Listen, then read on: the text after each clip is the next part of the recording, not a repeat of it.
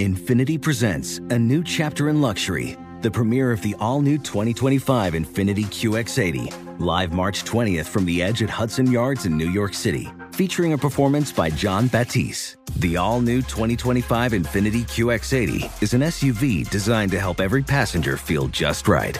Be the first to see it March 20th at 7 p.m. Eastern, only on iHeartRadio's YouTube channel. Save the date at new-QX80.com. Don't miss it. 2025 QX80 coming this summer. Whether it's your first time betting or you've been gambling for years, have a plan and know the game. Be aware of the rules and odds before you gamble. Set a budget and never gamble with money you can't afford to lose. Take a break and consider teaming up with trusted friends to help you stick to your budget. Remember, if you or a loved one has a gambling problem, call 1-800-GAMBLER 24/7 or go to helpmygamblingproblem.org for free confidential services. Hey there, it's Ryan Seacrest for Safeway. Head in store and shop for all your favorite personal care essentials to earn 4 times rewards points. Shop for products from Olay, Always, Gillette, Vicks, and Crest. Plus, check out new items like Mr. Clean Magic Eraser Ultra Thick Multi-Surface Cleaner. No more sponges or other cleaning products needed. And Head & Shoulders Bare Soothing Hydration Shampoo, a new kind of anti-dandruff shampoo with only 9 ingredients. Offer expires March 26. Restrictions apply. Promotions may vary. Visit Safeway.com for more details. A warm and friendly hello. Welcome to lovely Las Vegas for Coast to Coast Hoops with myself, Greg Hoops Peterson, now part of the VSiN Family Podcast. We've got an excellent podcast for you. Joining me in segment number 2, we are going to be joined by one of our good friends, Blake Lovell, who does amazing work over there at Southeastern 14. Going to be seeing a lot of SEC action on Tuesday and Wednesday, so we're going to be talking with him about the games that we are going to be seeing on Tuesday. We're going to be talking with him about what to make out of the Big Four in the SEC, which I consider to be Tennessee, Arkansas, Kentucky, along with Alabama, and the fact that Alabama has been looking pretty darn rock solid here over the last week or so as well. So we're going to be taking a look at the lay of the land in the SEC in segment number 2. In the final segment, going to get you guys picks and analysis on every game on the betting board for this College Basketball Tuesday as we hit some bank shots. If you do have a question, comment, segment idea, what have you for this podcast, you do have one of 2 ways we fire those in. First one is my Twitter /X timeline at GNet_D1. Keep in mind, letter CM, name does not matter as per usual. Please do send these into the timeline. Other ways, find an Apple Podcast review. If you rate this podcast 5 stars, it is very much appreciated. From there, you're able to fire in whatever you'd like to hear on this podcast via that 5-star review. Did not get in any of those Twitter /X questions today, but we had a great day of college basketball on Monday. A brief one, and I'm doing this as a lot of these games have yet to finish up because the Greg Peterson Experience on VSiN, the Sports Betting Network, that is from midnight to 3 Eastern Time, so it's going to be more of a brief recap on this one, but let's see what we've all gotten on this Monday. Try to find some trends and try to get to know these teams a little bit better. Games from yesterday is Greg buzzing about. Here is the rowdy recap. In the biggest game from Monday that went final, you really only had 2 power conference games. You did see Duke be able to take it to Virginia Tech by a count of 77-67. Duke, they had a modest lead throughout the entirety of the game, and they were just really able to maintain in this one. Jeremy Roach did a solid job putting in their 17 points. For Duke, they go 9 of 17 from 3, and for Virginia Tech, just 6 of 22 from distance. Virginia Tech honestly did a solid job of being able to win the turnover battle by a count of 14-4, but they also got just completely plastered on the glass as you had 9 points, 10 rebounds out of Jared McCain. Virginia Tech as a whole, they had 20 rebounds in this one. Kyle Filipowski, not his best game, but it was enough to be able to get it done. 14 points, 8 boards. Would have liked to seen a little bit better than 2 of 5 at the free throw line, but just a case where Virginia Tech couldn't get really anything whatsoever off the bench, and with them not being able to can threes, that resulted in a little bit of a doomsday scenario for them. Currently doing this as Houston versus Texas is just getting going towards the beginning part of the second half there. Houston currently up by a count of 36-25, and it has been a no good, very bad, terrible year for Texas if you've been betting on them against the spread. Entered in this one 6-14 against the spread in Houston, despite the fact that they've been laying so many big numbers. They're currently 11-8-1 against the spread. Don't want to give them the one quite yet because the second half has just started, but you can tell in the first half, Texas, they were able to get off to a relatively okay start, but they're just losing the battle on the glass right now against Houston. Houston is just such a sharp team at being able to execute in general. They've really been cutting down on the fouling, not allowing teams to get to the free throw line as much as well. So that has been very beneficial. Currently doing this as a lot of SWAC action is going on, and your top team out there in the SWAC with regards to being able to cover is Alabama State at the half up on Texas Southern by kind of 31-25, one of the few teams in the SWAC that has been able to play defense, and they were 3.5-point underdogs going into that one. And then your biggest fade out there in the SWAC has been Arkansas Pine Bluff, who they have played all but 3 of their games to the over this far this season. Right now, that's in grave peril, though. They had a very nice first half against Grambling, 37-23. They were about a 6.5 or so point underdog as Joe French was able to put in their 15 points in the first half. And Pine Bluff is honestly a really good 3-point shooting team. They entered into this game shooting north of 38% from distance. They went 9 of 22 from 3 against a Grambling team that last season they were a top 20 team in terms of points allowed on a per possession basis. This year they're well outside the top 250, and they just got completely cooked in that first half. So we shall see if there's going to be a little bit of a reversal there. And then we always get some good Southland play as well, though this team has really been slip sliding. New Orleans, they fall to 7-10 against the spread. They just get completely lambasted by Lamar, who's going to go to 12-6-1 against the spread. Doing this with about 2 minutes remaining, but this game is in the books. Lamar up 93-69. They were laying about 9.5 points on the close, and for Lamar, they didn't even go into flamethrower mode from 3-point range or anything like that. They just did a really nice job getting to the free throw line, going 25-27 at the charity strike. BB Knight was able to put in there north of 20 points, and while you've got Jordan Johnson on the side of New Orleans, who's been able to average north of 20 points per contest, had just 14 in this one, team really doesn't have much else, so that has been a little bit of a concern for them. A few other games that went final, you saw Coppin State have another pretty deplorable showing with regards to their offense. They lose to Howard by a count of 81-66. On the closing number, I believe that this one did go over there, as this was a closing total of right around 135. Coppin State has been one of your best under teams in all of college basketball, a team that is second worst in all of college basketball in terms of points scored on a per possession basis. So a relatively rare over for a Coppin State team that was just 5 overs and 13 unders. Going into the night on Monday, we have been noticing a lot of unders in Texas A&M Corpus Christi games, and Corpus Christi now 12-5 to the under. They take it to Texas A&M Commerce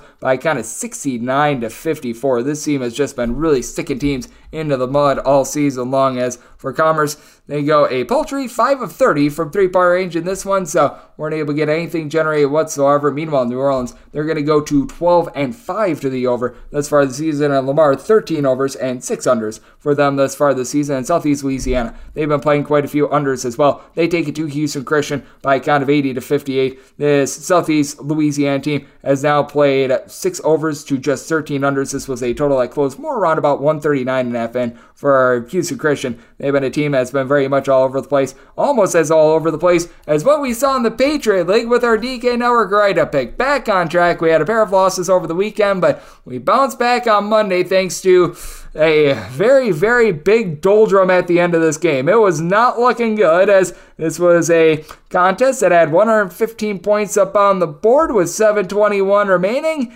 And then from there, we got a grand total of 13 points in the final 7:21. So the Minions cheer for that one. 65-63. Holy Cross with the comeback winner, as Holy Cross went 7 of 15 from 3-point range. Boston U, they went 7 of 20 from 3, with hitting all those threes in this first half. Both of these teams went inferno mode from 3 in the first half, and then they went as cold as an igloo in the second half. For Holy Cross, it was the double-double, 12 points, 12 rebounds of Caleb Kenny that was really able to lift the team over the top, and it has been a rough year for Holy Cross, not going to lie. They've been one of your bigger fades out there in the Patriot League. This win and cover, that pushes them up to 7-14 against the spread, while Boston U 7-13-1 against the spread. So has not been savory on either side, and do have to update this. We've got about 13 minutes remaining in the second half, and Mississippi State currently down to Southern 58-35, your nation's least efficient offense. Right now shooting 46% from the floor, but they've got 13 made buckets and 12 turnovers. So not looking too terrific for them. And what else has not been looking too terrific recently has been taking overs in college basketball over the last 7 days. Things have been very underwhelming recently, as we have seen the under hit at about a 53.7% clip with a few games from Monday pending, 175 unders to 151 overs. Meanwhile, home underdogs still struggling a little bit. Last 7 days, 57-1 against the spread. Meanwhile, if you're looking at the entirety of the college basketball season, home underdogs hitting at about 49.3%, 442, 455, and 16, and overs still hitting at about 51.4% from the year, 1,747 overs to 1,651 under. So that's what we're seeing in college basketball right now, and that's what we got on a pretty brief Monday on college basketball. Now let's take a look at the SEC landscape with our good friend Blake Lovell of Southeastern 14 on the flip side here on Coast to Coast Hoops with myself, Greg Hoops Peterson, now a part of the Beeson Family Podcast. Witness the dawning of a new era in automotive luxury with a reveal unlike any other as Infiniti presents a new chapter in luxury, the premiere of the all-new 2025 Infiniti QX80. Join us March 20th live from the Edge at Hudson Yards in New York City, featuring an unforgettable performance by Grammy and Academy Award-winning singer, songwriter, and composer, Jon Batiste. The all-new Infiniti QX80 is unlike any luxury SUV you've ever seen. Smart enough to anticipate your needs, even before you do. Every line, curve, and detail was thoughtfully crafted, so everything for every passenger feels just right. Don't miss it. Mark your calendars and be the first to see it March 20th at 7 p.m. Eastern, only on iHeartRadio's YouTube channel. Save the date at new-QX80.com. 2025 QX80 coming this summer. Whether it's your first time betting or you've been gambling for years, have a plan and know the game. Be aware of the rules and odds before you gamble. Set a budget and never gamble with money you can't afford to lose. Take a break and consider teaming up with trusted friends to help you stick to your budget. Remember, if you or a loved one has a gambling problem, call 1-800-GAMBLER 24/7 or go to helpmygamblingproblem.org for free confidential services. CareerBuilder is made for people who have that thing. You know, those superpowers that make you good at your job, the skills you bring to work.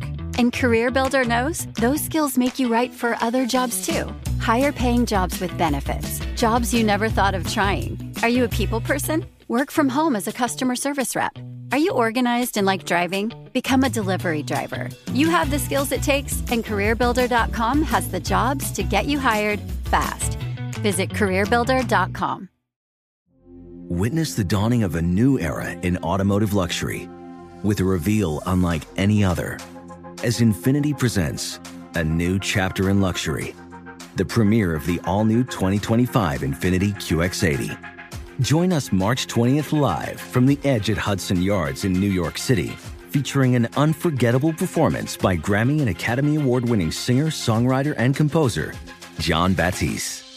The all-new Infiniti QX80 is unlike any luxury SUV you've ever seen. Smart enough to anticipate your needs, even before you do. Every line, curve, and detail was thoughtfully crafted, so everything for every passenger feels just right. Don't miss it. Mark your calendars and be the first to see it March 20th at 7 p.m. Eastern, only on iHeartRadio's YouTube channel. Save the date at new-QX80.com. 2025 QX80 coming this summer. Whether it's your first time betting or you've been gambling for years, have a plan and know the game. Be aware of the rules and odds before you gamble. Set a budget and never gamble with money you can't afford to lose. Take a break and consider teaming up with trusted friends to help you stick to your budget. Remember, if you or a loved one has a gambling problem, call 1-800-GAMBLER 24/7 or go to helpmygamblingproblem.org for free confidential services.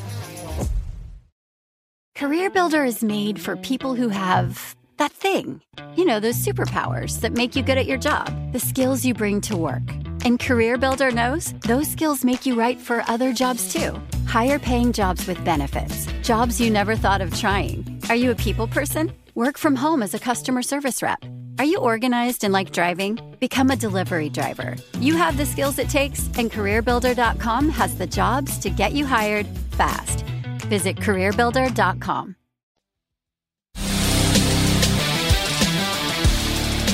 We're back here, lovely Las Vegas, for Coast to Coast Hoops with myself, Greg Hoops Peterson, now part of the VSiN family of podcasts. It is always great to be joined by this man. It's Blake Lovell. He does an absolutely tremendous job over at Southeastern 14. Taking a look at this great game that we all know and love of college basketball. He is out there in the SEC, but that said, he does a great job covering all 362 Division I teams. We've seen a lot of wild and craziness. He's done a great job of being able to sift through it all lend tremendous insights. And every single time he comes on the show, I feel like we get a little bit smarter. And you're able to follow him on Twitter/X at the Blake Lovell. Last name is spelled Lovell altogether. And Blake, always great to have you aboard. Thank you. Yeah, thanks for having me on as always, Greg. Thank you for joining me, Blake. And Blake, my goodness, the SEC is so fascinating right now. Yeah, Kentucky won a game where they don't get past the 70-point plateau against Arkansas over the weekend. We were talking about Auburn perhaps being the most complete team in the SEC last week. They lose 2 games this past week. I just see wildness and the craziness of the SEC. It is there, but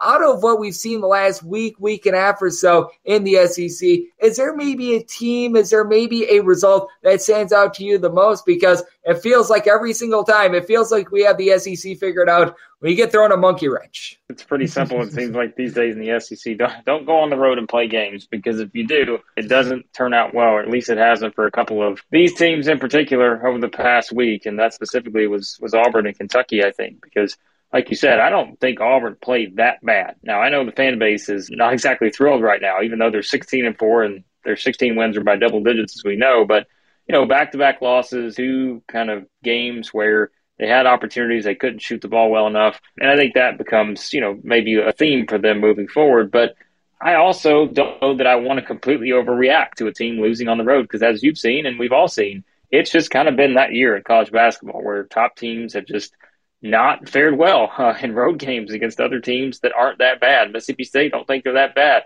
I mean, look at what South Carolina did against Kentucky. That South Carolina team is 17-3 now. That is a team that I think a lot of us just were convinced was going to be the 14th best team in a 14-team SEC. And they're 17-3 and playing some really good basketball right now. And they just took it to Kentucky because, they were the more aggressive team. They were the more physical team. And I think that's what we're seeing in the SEC is these home teams are really kind of taking a stand. Certainly didn't happen with Arkansas, but as we know, they've had their own issues. I think really the things that have stood out the most, Greg, is just home teams kind of really stepping their game up, dominating in some of these games so far. And, teams like South Carolina, Georgia, teams like that, Ole Miss, all kind of right there in the SEC title conversation, at least almost halfway through conference play. Yeah, it's been really interesting to take a look at these teams being able to rise up. And I do want to get your thoughts on Alabama, because Alabama is one of those conflicting teams where if you look at the metrics, if you look at KenPom, Bart Torvik, insert your favorite person with regards to the metrics here, they really like this team. The pollsters really don't, and I lead much more towards the metrics itself. Alabama, as we know, they're going to have volatility with the way that they shoot threes, but I thought that it was incredible what we saw against LSU over the weekend, and I think that this is an Alabama team that does deserve to be in that conversation of the top 4 teams, which right now in the SEC, I probably put as Tennessee, Alabama, Kentucky, and then you have to throw in there Auburn as well. I don't know if you have disagreement there, but was very impressed by what I saw from them this weekend. Yeah, I think, when you look at Alabama, they are clearly a team that's gotten better defensively. I mean, that was the big talk earlier in the season when they're losing some of those games, with one of the toughest schedules in the country. They just were not playing well enough on the defensive end to be able to find ways to win those games. And now you see what they're doing really since that Arizona loss, which was, a month and a week or so ago now. That's been a while, and they've just played some really good defense since then. And I know they just give up 88 to LSU, but, hey, they scored 109, right? And I think that's the other thing. If this Alabama team can just continue to find ways to be good defensively, they don't have to be great, they don't have to be elite, they just have to be good. If they can do that, their offense, it's been what it is pretty much the entire season. I know they only scored 71 points at Tennessee. They didn't play well on offense in that game, but you know what? It wasn't a great offensive game. They still scored 71, which there's a lot of SEC teams right now. If they don't play well offensively, they're probably not getting to 65. So I think when you just kind of look at it from that standpoint, they just have so many guys offensively. We've seen it, right? I mean, look at the LSU game where, they hit 14 threes. Mark Peters didn't make any of those. And it's just like, that's what Alabama can do, whether it's Latrell Wrightsell, Rylan Griffin, Grant Nelson's been more aggressive offensively, Aaron Estrada. They beat Auburn without Estrada doing anything from a points production standpoint. I think Alabama, as usual, their depth, their overall offensive capability, the style that they play, if they can just keep things where they need to be defensively and at least keep getting better, they are probably going to be a team that I would be surprised if they drop out of this SEC title race in any way, shape, or form. In fact, you could get kind of close here over the next couple of weeks, depending on how some of these road games go. They play 3 of their next 4 on the road. If they win a couple of those, then you're starting to talk about maybe Alabama as the favorite potentially because they get the rematch at home against Tennessee. Of course, they've got to go to Auburn, but they got to go to Kentucky too. But I think, again, their offensive capability, they can win all these games. Yeah, they certainly can. And with this Alabama team, you always have the question marks with regards to the defense. You were certainly bringing that up, but this is a team that offensively, they are able to fire on all cylinders. And this is a bunch that I do think that moving forward, they are going to be a team that's going to be just a massive force out there in the SEC. As joining me on the show, we do have Blake Lovell. He does such tremendous work over at Southeastern 14, joining me right here on Coast to Coast Hoops. And Blake, we are going to have a lot of interesting matchups that are going to be coming up this week. We are starting to get a lot of those big giant rivalries in college basketball as well. But I do think that it's going to be really interesting to see how Auburn is able to bounce back, because I was alluding to it a little bit earlier. When we last talked, we were talking about Auburn perhaps being that top team out there in the SEC, being one of the most complete teams in all of college basketball. Now they have to respond to 2 straight losses. Granted, they're going to get Vanderbilt again and on the road against Ole Miss coming up this week before a big matchup against Alabama once again. But that said, what did you make out of Auburn this weekend? Are you a little bit more out on them, or did you think that was just a product of 2 really tough scheduling spots on the road? Yeah, I think what's going to keep Auburn in the mix, and I do think a lot of it had to do just with bad scheduling on the road. I mean, just running into 2 teams that, again, we know what Alabama can do. We know that Mississippi State's already beaten Tennessee in Starkville. So I don't think you should be that upset if you're, looking at Auburn and saying, wow, do we just knock them out of the picture? I mean, I don't think you can completely erase the 16 wins in dominant fashion. And people will say, well, they played inferior teams. That's fine. But there are some teams I see in the SEC or elsewhere in college basketball play inferior teams and let them hang around and hang around and hang around. Auburn hasn't done that at all this year. Again, it's just going on the road, playing tough games. I said a while back, maybe a couple weeks ago, I'm like, find me the weakness on this Auburn team. And the quickest part of the conversation was like, well, they may not have a true weakness, but you could say that maybe just their 3-point shooting is not what it needs to be, although I wouldn't call it a complete weakness yet. Well, now if you look at the past couple games, you look at the fact that they go 5 of 25 against Alabama, they go 6 of 24 against Mississippi State. It may start to be into that category where we classify it as, hey, if you're going to beat Auburn, you found their weakness, and that is just not being able to consistently make shots. And it's also just saying, hey, we're going to let you take those shots, and Auburn being okay to do that. And I think, you could even see some frustration from Bruce Pearl after that Mississippi State game where it's like, hey, at some point, we've got to understand we're not hitting shots from outside. So I think if they just focus in on what their strength is, which is, we know, Greg, it is their depth, and it is having a player in Johni Broome who just can do everything. If they would just kind of keep that focus and understand that they can still be a very balanced team scoring-wise, but everything still kind of has to run through him, then I think they're going to be okay. But if they start to get into that habit, like some teams do, where teams start to realize, we can just kind of pack it in on you. We don't really have to guard you that far out, and they just keep taking 3 after 3 after 3, I don't think that's going to be the formula for the success for this team long term. But they're still great defensively. They're still a really good offensive team. But they've just got to understand, I think, what got them to this point, rather than maybe reverting back to trying to take too many threes. Yep, I do think that is so key, because when a team just lives and dies by the 3, that turns into a lot of volatility. Some teams can have success with it. Alabama certainly has been one of them, but as we know, that leads to a little bit more of a dangerous game. And we've got a pair of teams on Tuesday that they really do a good job of not falling into that. As joining me on the show, we do have Blake Lovell, who does tremendous work over at Southeastern 14, joining me right here on Coast to Coast Hoops. And I want to talk to you about this game. We've got Tennessee versus South Carolina. It's no surprise that Tennessee has been one of the top teams in the SEC. A lot of people saw this coming. Not a lot of people saw anything whatsoever coming out of South Carolina. As a matter of fact, when we were doing our preseason preview for this conference, we both thought that this was going to be the dead last team in the conference. But how do you take a look at this matchup with South Carolina coming off of a tremendous week 1 in which they were able to knock off Kentucky by double figures? And it's a Tennessee team that, on the flip side, they had a rough start to the season, but as we know, they have been able to do a tremendous job of rising up themselves. I think South Carolina's starting to kind of adopt some of those Tennessee tendencies, and that's good, because I think we saw that formula to me in the Kentucky game more than anything else. I mentioned earlier, why did Alabama go in and lose at Tennessee? Why do teams go in and lose at Tennessee and just get kind of manhandled sometimes the way that they do? It's because Tennessee has that identity of being the aggressor, being very physical, bumping you at every sort of move that you can make. And that's exactly what South Carolina did to Kentucky. And, we kind of saw them follow up with some of that against Missouri to a lesser extent, because, again, it's kind of that natural hangover effect I think, after a game like the Kentucky one. But I think South Carolina is starting to realize that, hey, we're an older team. If we are the team that comes out and kind of, like I said, sort of just bumps other teams around, plays very physical, makes them, do things they don't want to do, get them outside their comfort zone, whether it's running their offense or whatever, that's what they've become. And I think what's interesting, Greg, is when you look at it, South Carolina's only had one bad game this season, and that was at Alabama, where, again, it's just you get the barrage of Alabama making shots and you're not making shots. They're going to do that to anybody on that kind of given circumstance. But the 5-point loss at Clemson, the 5-point loss at home to Georgia, like they had plays there to win those games.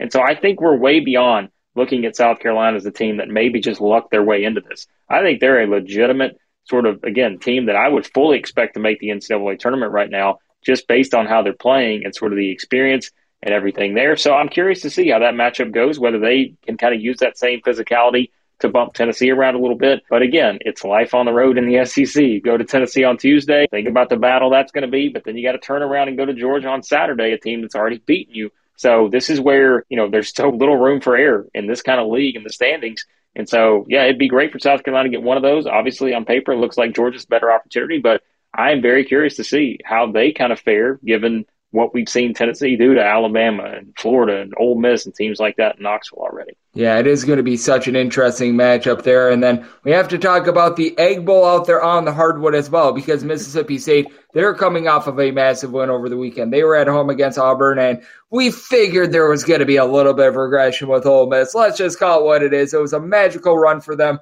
to begin the season, but now it's all about how they regroup after they've taken a few losses over the last few weeks. How do you view this one? Because with Mississippi State, they have been a little bit of a better three-point shooting team, and as we know, even mediocre three-point shooting last year would have probably gotten this team far in the NCAA tournament, and this year they're finally, not to say that they're like some sort of an amazing offensive team, but it's been able to come to the forefront for them a little bit, and they've been able to do a relatively solid job. Yeah, they're obviously, like you said, shooting it better now. There was nowhere to go but up for this team based on what they did last year, because they were the worst shooting team in the country. But they've gotten a little bit better, and Josh Hubbard's been the difference for that. I think, he has been the big driver, I think, of their perimeter game. Now, look, the percentages are not always great. I know he missed quite a few in the Florida game, still hit 3 in the Auburn game, but I still think he gives them that dynamic they just did not have last year. And that's where you see how that translates on the road, because Mississippi State just has not been a good road team. And like we said, that's the theme of the SEC right now,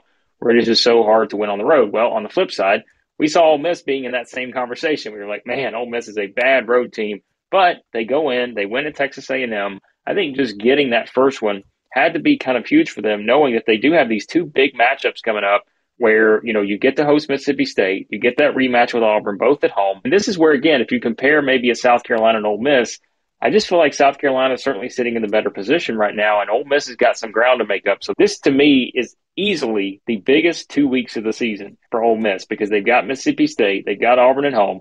Then the following week, it's 2 straight road games at South Carolina and at Kentucky. So this is your opportunity to find those wins, I think, that a team like Ole Miss needs right now to really get closer to securing that bid. I think this should be, as usual, just given kind of the dynamics at play with these 2 teams, whether it's a Tolu Smith going to see what he can do against, the big guys for Ole Miss. And then, how does the shooting for Mississippi State hold up on the road? All these things, because we know Mississippi State's a great defensive team, and they're going to come in there and try to play their style. This is kind of an interesting matchup, I think, between these 2. Oh, I think that this is going to be an absolutely tremendous matchup, and all week long we are going to be getting some great SEC hoops, and I always love asking you this question, Blake, because it's such an interesting landscape right now in college basketball. So we're going to throw it at you right now in terms of what you're seeing in college basketball, just all the teams that you've been able to view, identify. Is there 1 or 2? It could be within the SEC as well, because the SEC, it has been very much a fascinating conference as well. But is there a team or 2 that you've just watched the last week or 2 and either you're massively stock up or stock down on them? For me, I feel like I could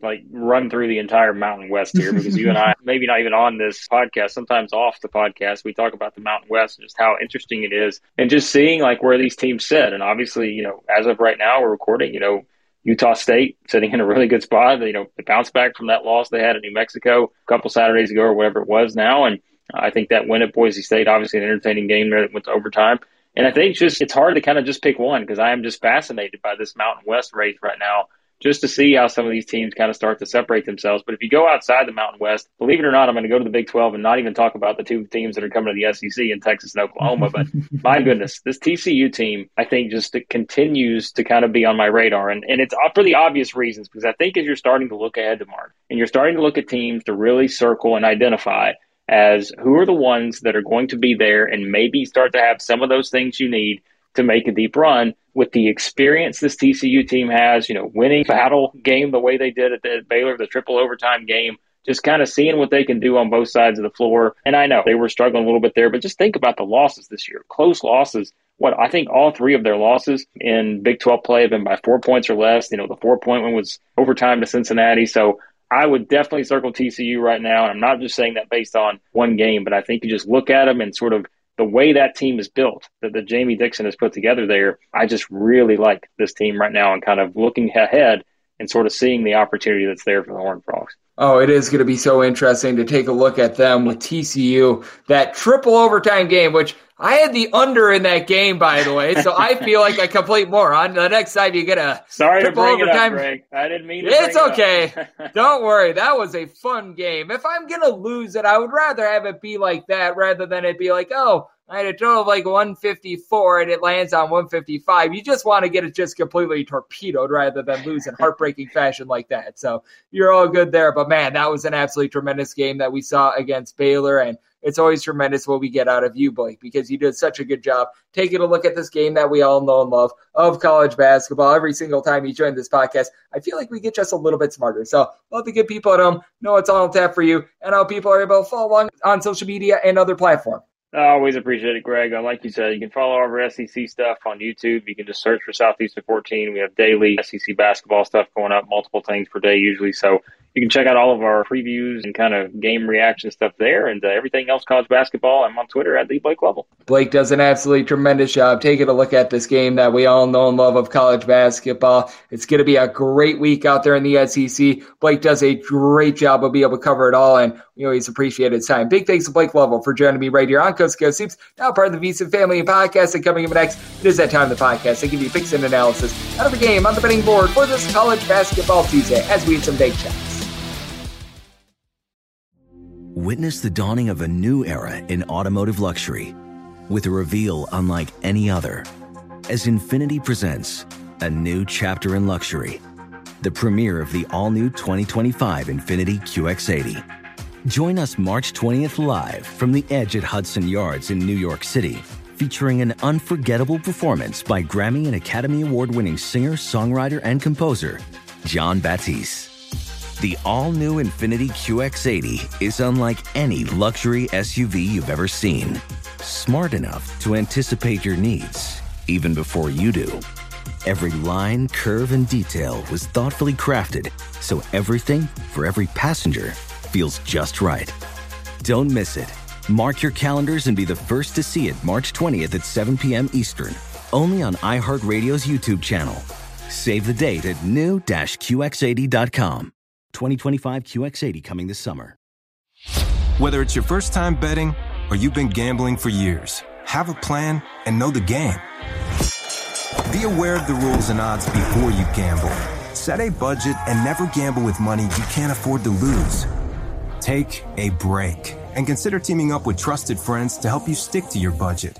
Remember, if you or a loved one has a gambling problem, call 1-800-GAMBLER 24/7 or go to helpmygamblingproblem.org for free confidential services. CareerBuilder is made for people who have that thing. You know, those superpowers that make you good at your job, the skills you bring to work. And CareerBuilder knows those skills make you right for other jobs too. Higher paying jobs with benefits, jobs you never thought of trying. Are you a people person? Work from home as a customer service rep. Are you organized and like driving? Become a delivery driver. You have the skills it takes, and CareerBuilder.com has the jobs to get you hired fast. Visit CareerBuilder.com. Witness the dawning of a new era in automotive luxury with a reveal unlike any other as Infiniti presents a new chapter in luxury, the premiere of the all-new 2025 Infiniti QX80. Join us March 20th live from the Edge at Hudson Yards in New York City, featuring an unforgettable performance by Grammy and Academy Award-winning singer, songwriter, and composer, Jon Batiste. The all-new Infiniti QX80 is unlike any luxury SUV you've ever seen. Smart enough to anticipate your needs, even before you do. Every line, curve, and detail was thoughtfully crafted, so everything for every passenger feels just right. Don't miss it. Mark your calendars and be the first to see it March 20th at 7 p.m. Eastern, only on iHeartRadio's YouTube channel. Save the date at new-QX80.com. 2025 QX80 coming this summer. Whether it's your first time betting or you've been gambling for years, have a plan and know the game. Be aware of the rules and odds before you gamble. Set a budget and never gamble with money you can't afford to lose. Take a break and consider teaming up with trusted friends to help you stick to your budget. Remember, if you or a loved one has a gambling problem, call 1-800-GAMBLER 24/7 or go to helpmygamblingproblem.org for free confidential services. CareerBuilder is made for people who have that thing. You know, those superpowers that make you good at your job, the skills you bring to work. And CareerBuilder knows those skills make you right for other jobs too. Higher paying jobs with benefits, jobs you never thought of trying. Are you a people person? Work from home as a customer service rep. Are you organized and like driving? Become a delivery driver. You have the skills it takes, and CareerBuilder.com has the jobs to get you hired fast. Visit CareerBuilder.com. Witness the dawning of a new era in automotive luxury with a reveal unlike any other as Infiniti presents a new chapter in luxury, the premiere of the all-new 2025 Infiniti QX80. Join us March 20th live from the Edge at Hudson Yards in New York City, featuring an unforgettable performance by Grammy and Academy Award-winning singer, songwriter, and composer, Jon Batiste. The all-new Infiniti QX80 is unlike any luxury SUV you've ever seen. Smart enough to anticipate your needs, even before you do. Every line, curve, and detail was thoughtfully crafted, so everything for every passenger feels just right. Don't miss it. Mark your calendars and be the first to see it March 20th at 7 p.m. Eastern, only on iHeartRadio's YouTube channel. Save the date at new-QX80.com. 2025 QX80 coming this summer. Whether it's your first time betting or you've been gambling for years, have a plan and know the game. Be aware of the rules and odds before you gamble. Set a budget and never gamble with money you can't afford to lose. Take a break and consider teaming up with trusted friends to help you stick to your budget. Remember, if you or a loved one has a gambling problem, call 1-800-GAMBLER 24/7 or go to helpmygamblingproblem.org for free confidential services.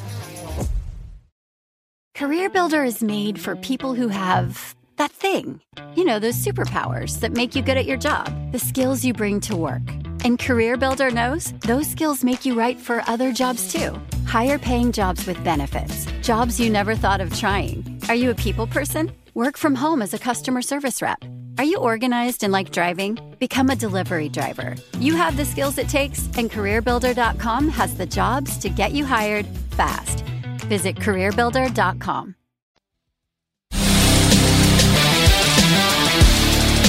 And we're back here in lovely Las Vegas for Coast to Coast Hoops with myself, Craig Hoops Peterson, now part of the VSiN Family Podcast. Always great to be joined by our good friend Blake Lovell. He does such good work over at Southeastern 14, taking a look at this great game of basketball that we all know and love. Every single time he joins this podcast, he lends such good insights, and man, is it interesting out there in the SEC right now. Always good to have an ally helping us make sense of what has been a very strange and fun conference. So, big thanks to Blake for joining me in the last segment. Now it is that time of the podcast. I give you picks and analysis on every game on the betting board for this College Basketball Tuesday as we hit some bank shots. Most financial establishments close at a certain time, but not here. It is time for a side and total on every game on today's betting board bank shots. Do note that, as per usual, any changes that are made to these plays will be listed up on my Twitter/X feed at @Unit_D1, and we are going to be going in the Las Vegas rotation order. This is where we go with the games with 3 digits on the rotation first. The games with 6 digits would be at the bottom. We do not have any of those today. It is all bigger conferences, so pretty much straight time order, so that'll keep things very clean and easy today. Let's get things started with 601, 602 on the betting board. It is South Carolina. They're on the road. They're facing off against Tennessee. Tennessee is a favorite of between 13 to 13.5 points. Totals between 136.5 and 137. I did set my total at a 138. I'm going to be taking a look at the over. It is a Tennessee team that is still in the top 20 nationally in terms of points allowed on a per possession basis, but offense has really been able to come alive under Dalton Knecht. Knecht has been connecting for 19.5 points per contest, has really been able to kick it up recently for a Tennessee team that they have gotten to at least 72 points in every single game this month. They've gotten to at least 75 in 5 out of their last 6 games, so this team is really humming along. Tennessee should be able to do a relatively solid job on the glass as well. You've got Jonas Aidoo, coupled with Josiah Jordan-James, being able to combine for about 14 rebounds per game. Tennessee, one of the best rebound rate teams in all of college basketball, though I will say, South Carolina, a top 75 team in terms of rebound rate. This despite the fact that they don't have anyone on the roster that gives them north of 5.5 rebounds per game. BJ Mack, right now their leader in rebounds with about 5.5 boards, 14 points per contest. It's a team that is really faded with regards to their three-point shooting percentage. They're now shooting about 34.5% from the outside, but it's off to Lon Cooper. He's able to give you a little bit over 4 assists, 1.2 turnovers per game. Michi Johnson supplying about 15.5 points per contest. He's been your main man, but you've got so many guys that are just making such good contributions for this team. Even someone like a Colin Murray Boyles has been able to come in, and he's gotten many more minutes recently, 6+ boards in 4 of the team's last 5 games, and has given them a nice element of shot blocking as well. 10 blocks over the team's last 4 games. South Carolina, one of the slower, grimier teams in all of college basketball. They're outside the top 275 with regards to total possessions per game. Tennessee has been a little bit more of a mid-tempo team this year. They're a little bit on the slower side, but they're about 130th with regards to their total possessions per game. So a relatively mid-tempo team. It is a South Carolina team that they themselves gotten to at least 69 points in each of their last 5 games. 71 plus points in all but one of them as well. So South Carolina has certainly been able to supply some offense. So I do think that this is a total that's set a little bit too low, despite the fact that both of these teams have been able to do a pretty solid and lockdown job with regards to their defense. I do think that the good offense going to be able to win out, but I do think that South Carolina going to be able to hold in there. This team just does such a solid job of being able to cut off exactly what you do well. This is also a South Carolina team that they've done a nice job of being able to guard in a road/shoot court environment as well. As this is a team that overall on the road, they're allowing opponents to shoot only about 33% from 3-point range. So any spot where I did set my total at 138, going to be taking a look at the over. Set South Carolina as a 12-point dog, so we'll take 13 plus here. 603, 604 on the betting board. It is Akron. They hit the road. They're facing off against Eastern Michigan. Eastern Michigan, a 10.5 to an 11-point underdog. Your total on this game is 136.5. Set my line at 10.5. 11 is my buy point on Eastern Michigan, and it's a rough Eastern Michigan team. They are outside the top 250 in terms of both points scored and points allowed on a per possession basis. A team that's had a tough time being able to make threes and has had a tough time guarding the arc. And I will say, for Eastern Michigan, it does get a little bit better for them at home. They allow opponents to shoot just 31% from distance when they are in their friendly confines. Meanwhile, in a road/shoot court environment, this does balloon up to 38%. So this is a team that is vastly different when they are at home. Going up against an Akron team that, ever since they've been able to get back into the fold, other guys like Ali and company, this team has really been rolling. And this is an Akron team that has been able to do a solid job with their defense, but they still aren't that defense that we saw a few seasons ago when they were able to make the NCAA tournament, especially on the road. They are allowing opponents to shoot 35% from 3-point range in a road/shoot court environment. Akron is giving up 11.9 points more per 100 possessions rather than at home now. The aforementioned Ali has been able to give this team a nice bump. He's done a solid job being able to supply the team with 14 plus points per contest. And then you've got Enrique Freeman. Enrique Freeman right now in the top of all of college basketball with regards to rebounds per game, 18.5 points, 13 boards, block and a half per contest. But both of these teams relatively consistent with regards to their facilitation. Caleb Thornton on the side of Akron, Ty Acuff, Both give their respective teams about 3 assists per contest, so Acuff, he has to be a little bit of Mr. Do-It-All for Eastern Michigan. 21.5 points, 3 assists, only shoots about 28.5% from 3 for a team that as a whole, they're shooting just 30.7% from the outside, and this has been an Akron team that has been able to build themselves up with their offense. For Akron, it has been a little bit all over the place thus far this season for them because they are still a relatively slow team. They're outside the top 250 with regards to total possessions per game, but ever since Ali has gotten into the fold, this team has been able to ascend, top 100 in the country in terms of points scored on a per possession basis, only scoring about 4 points per 100 possessions fewer in a roadside shoot record environment rather than at home, and this has been an Akron team that has gone to at least 73 points in now 5 out of their last 7 games, so I do think that Akron going to be able to put up some points in this spot. It is an Eastern Michigan team that Orlando Lovejoy has given a little bit of spark to, though they are still just 271st in the country in terms of points scored on a per possession basis, but that said, this has been an Eastern Michigan team that has been a little bit lackluster with their defense, and Akron not guarding quite the same way when they are on the road. So I did set my total 138.5. I'm going to be taking a look at the over, and with setting my line at 10.5, 11 or more is a take for me on Eastern Michigan. 605, 606 on the betting board. Illinois, it's a road face-off against Ohio State. The Ohio State University is a 3-point underdog with your total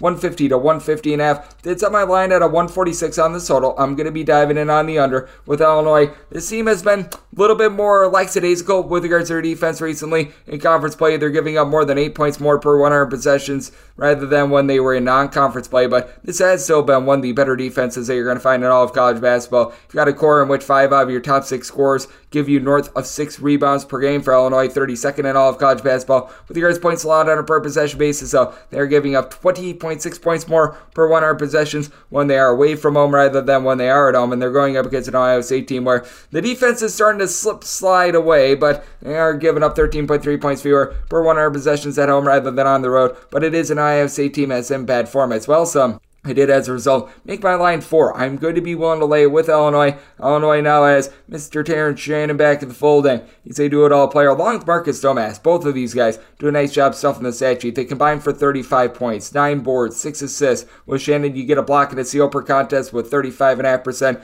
three-point shooting, and this is an Ohio State team that they do leave themselves somewhat vulnerable down low, despite the fact that Zed Key is able to give you 6+ rebounds per game. Felix Opara has been able to give you 2.5 blocks per contest, but with Illinois, they just come at you in droves, including having 6'10" Coleman Hawkins, who's able to give you 6+ boards, 7+ points, is able to shoot it well from 3-point range, and Ohio State just getting barbecued from the outside. 287th in all of college basketball with regards to opponents' 3-point shooting percentage. Meanwhile, for Illinois, they allow opponents to shoot just 27.5% from 3-point range at home. That does balloon to 38.2% in a road/shoot record environment, but despite the fact that these teams have some metrics that are a little bit less than savory with regards to their defense, I do think that this is going to maintain under, just because I don't know if you get enough possessions in this game. Ohio State is 275th in all of college basketball with regards to total possessions per game, and it is an Ohio State team that has been a little bit hit or miss from 3-point range. Bruce Thornton has been able to do a solid job of supplying consistent offense for the team all season long. 16 points, 4.5 assists to a turnover per contest, and both of these teams do a good job of holding on to the ball. Ohio State about 10.5 turnovers per game. Illinois more like 11.5 turnovers per contest, and Jameson Battle, well, he is battling. He and Roddy Gale both give you 13.8 points and combined 10 rebounds per contest, but Battle is a man that shoots 44.5% for 3, but all in all for Iowa State, they are only shooting about 34% from 3, and it is top heavy. You were hoping for maybe a little bit more out of Dale Bonner, has been able to give you 5 points per contest. Evan Hafey has been able to give you about 4.5 points as well. Those ancillary scores just have not been able to step up for the team, and this is an Ohio State team that they have been held to fewer than 70 points in 4 of their last 5 games. At home and on the road, it's been a little bit brutal for them, and I do think that Illinois, they're going to have a little bit of a slowdown in this game, but I still think that they're going to be efficient on offense. I think that this just comes down to them not having enough possessions to be able to get this game over, so this time I told 146, looking at the under, and with Illinois, despite the fact that this is a road game, going to be one to lay it, set them as a 4-point favorite. 607, 608 on the betting board. Western Michigan, it's the road face-off against Toledo, and Toledo does find themselves as a 11.5 to a 12-point favorite. Total on this game is 155. With Toledo, I did set them as a 12.5-point favorite, so at 11.5 to 12, wouldn't want to lay anything more than that, but I'm going to be willing to lay the number. With Toledo, you've got your big 2 scorers, and Raheem Moss along Dante Maddox being able to supply about 32.5 points per contest. They combine for 5.6 assists, 9.5 boards, and both give you 1.5 steals per game apiece. Toledo, not necessarily a team that's going to get you a whole bunch of turnovers turnovers, but they are generating about 7.5 steals per game. Not bad for their tempo. They're turning the ball over less than 11 times per contest, and as a whole, this team shoots about 37.5% from three-point range, with having some of the ancillary pieces being able to step up. Sam Lewis, along with Andre Lortison, both of these guys shoot north of 40% from three-point range, going up against a Western Michigan team that they were doing a good job of being able to crank up their offense. Things have been starting to teeter a little bit, but here in the month of January, they played 8 games thus far. They've gotten to at least 70 points in all but 2 of them. They have very much been the beneficiaries of the 2-time transfer, Javonte Brown. True 7-footer has come in, given the team 11.5 points, 5 boards. You can tell that right when he came into the fold that this was an offense that was playing a little bit faster and they were playing more efficiently. Now they're able to hit the boards a bit more with Owen Lobsinger giving 9.6 boards, shooting 40.5% from three-point range. Now, for Western Michigan, this is a big concern. They shoot 61% of the free throw, and that is one of the worst marks they're going to find in all of college basketball. And this is a Western Michigan team that they're going to allow you open looks from the outside. Western Michigan, 242nd in all of college basketball with regards to opponents' three-point shooting percentage. Toledo, 224th with this regard, and Toledo actually allowing opponents to shoot just 32.5% from three-point range in a road/shoot court environment at home. That balloons more to about 35.4%. And then when it comes to Western Michigan, Seth Albert has been your main go-to scorer with about 15.5 points per contest, but B. Artis White being all over the place, giving you about 9 points, 3 boards, 3 assists. Sometimes he's on, sometimes he's off. That has been hurting this team a little bit. For Western Michigan, defense has been a little bit better recently. They have given up fewer than 65 points in their last 2 games. And for Toledo, give them credit where credit is due. They've given up 73 or less in each of their last 5 games. I did set my total at 152.5. It's a Western Michigan team that, while they've been a little bit more efficient with regards to their offense, this is still a relatively low-tempo team, about 184th in the country in terms of total possessions per game. Meanwhile, for Toledo, for the first time in a very, very long time, they're starting to play a little bit of defense. They've been playing a little bit more slowly, but I do think that that's actually to their benefit, and they've been able to do a nice job locking down on the road. So, going to be taking a look at the under and willing to lay up to 12 with Toledo. 6-9, 6-10 on the betting board. Northern Illinois, it's a road to face off against Central Michigan, and Central Michigan does find themselves as a favorite of 4.5 to 5.5 points. Tonight's game is 144, and with Central Michigan, I did set them as a favorite of 4 points. So, now that we're past the 4, I'm going to be willing to take the points with Northern Illinois. Now, Northern Illinois has been dealing with some injuries down low, but they do get in the international man of mystery, Yannick Conan Niederhauser, who was missing for quite a bit of the month of January. He's now returned. He's given the team 6 blocks in the last 2 games. That should be able to fortify a defense that needs some fortifying. They are outside the top 300 in terms of points allowed on a per possession basis. They are well outside the top 250 nationally with regards to rebound rate, but they do have a good go-to scorer in David Coit, who's been able to give you 19.8 points, 3.5 assists, shoots about 37% from three-point range. Now, free throw shooting percentage is an issue with this team. They shoot 66.6% at the free throw line, and out of your top 6 scorers, Coit is the only guy on the roster that shoots north of 69% the free throw line. That is not terrific, though. You do have Xavier Amos, who's been able to shoot north of 40% from 3. He's been able to supply the team with about 12.5 points per contest, and this is the Central Michigan team as well outside the top 275 in terms of points scored on a per possession basis. The turnovers have been quite costly for this team, as they're giving the ball away right around about 12.5 times per contest. This despite the fact that they are well outside the top 200 with regards to total possessions per game, though. Gotta love the game of Anthony Pritchard. He's been able to supply the team with 14.5 points, a little bit over 5 boards, 4 assists. Not a guy that's going to light it up from three-point range, shooting about 27.3% from the outside. For a team that in general, they're only shooting about 31.8% from three-point range. They don't get a tremendous bump from being at home as well. And then when it comes to the Central Michigan team, they've been able to do a good job of being able to guard the arc. They are allowing opponents to shoot just 30.3% from three-point range at home, but this is also a bunch that they're having a little bit of a tough time on the glass. You do have Brian Taylor, who's able to give you about 7.5 rebounds per game. Not a guy with a ton of size, though. He stands right around about 6'6". The guy that I think is bigger is Marcus Hastings, about 10 points, 4.5 boards. He's been able to pop threes, but not at a very efficient clip. He's shooting about 25% from three-point range, and with Central Michigan not really being able to dominate down low, which is where you really do want to be attacking this Northern Illinois team, though they are also very shotty with regards to their three-point shooting defense, and with Central Michigan, they themselves being about 255th with regards to their rebound rate. I do think that this is going to be a little bit more of a dip and tuck game. I do think that the best scorer out there on the floor is going to be David Coit in a game that it's going to be a little bit sloppy. It's going to be a little bit harebrained. I did set my total at 150. This has been a Northern Illinois team that has fallen on some tough times with regards to their offense. They have been a bunch that has been certainly giving it up with 80-plus points surrendered in each of their last 5 games, being unable to exceed the 75-point plateau in 3 out of those 4 games, but they've gotten to at least 70 in each of their last 5. Meanwhile, this is a Central Michigan team that's given up actually 62 points or fewer in 4 of their last 5 games. Feel like that's a little bit of fool's gold, and I do think that Northern Illinois team that ranks in the top 55 nationally is going to be able to speed them up. So, going to be taking a look at the over in this spot, and I'm going to be taking a look at anything north of 4 with Northern Illinois. 6-11, 6-12 on the betting board. George Washington, it's a road face-off against Dayton. Our nation's first president is a 14-point underdog. Your total on this game between 146 and 146.5. This is a bigger underdog than when George Washington went to Trenton, and I'm going to be willing to take the points. I did set my number at a 13, so we're going to be willing to dive in on the Colonials with this George Washington team. Certainly is one that is very top-heavy, but the top-heavy guys, well, they certainly do come through. James Bishop has been able to do incredible work, giving this team 19.5 points per contest, while other of the guys like, you've got a Maximus Edwards, Garrett Johnson, guys like this, they do a good job of hitting the boards, including Darren Buchanan Jr. Buchanan Jr., 15.5 points, 2.5 assists, 6.5 rebounds per game. Meanwhile, Johnson and Edwards, they've been able to combine for 13 rebounds, 26.5 points, and for Johnson, he's shooting 42.5% from three-point range. For a George Washington team that I'm not going to call them supreme or anything with their defense, but last year they were all sorts of bad. This year they've actually been able to do a relatively solid job. In terms of points allowed on a per possession basis, this team is 81st in all of college basketball. Now, when they do hit the road, they are giving up about 18.1 points more per 100 possessions rather than at home. And for Dayton, they are starting to round into form with regards to their defense. They're still about 92nd in the country with this regard, though. And for Dayton, they can be at a little bit from the outside. This is a Dayton team that is allowing opponents to shoot from three-point range right around about 33.2% at home. Actually drops to about 30.5% in a road/neutral court environment. George Washington,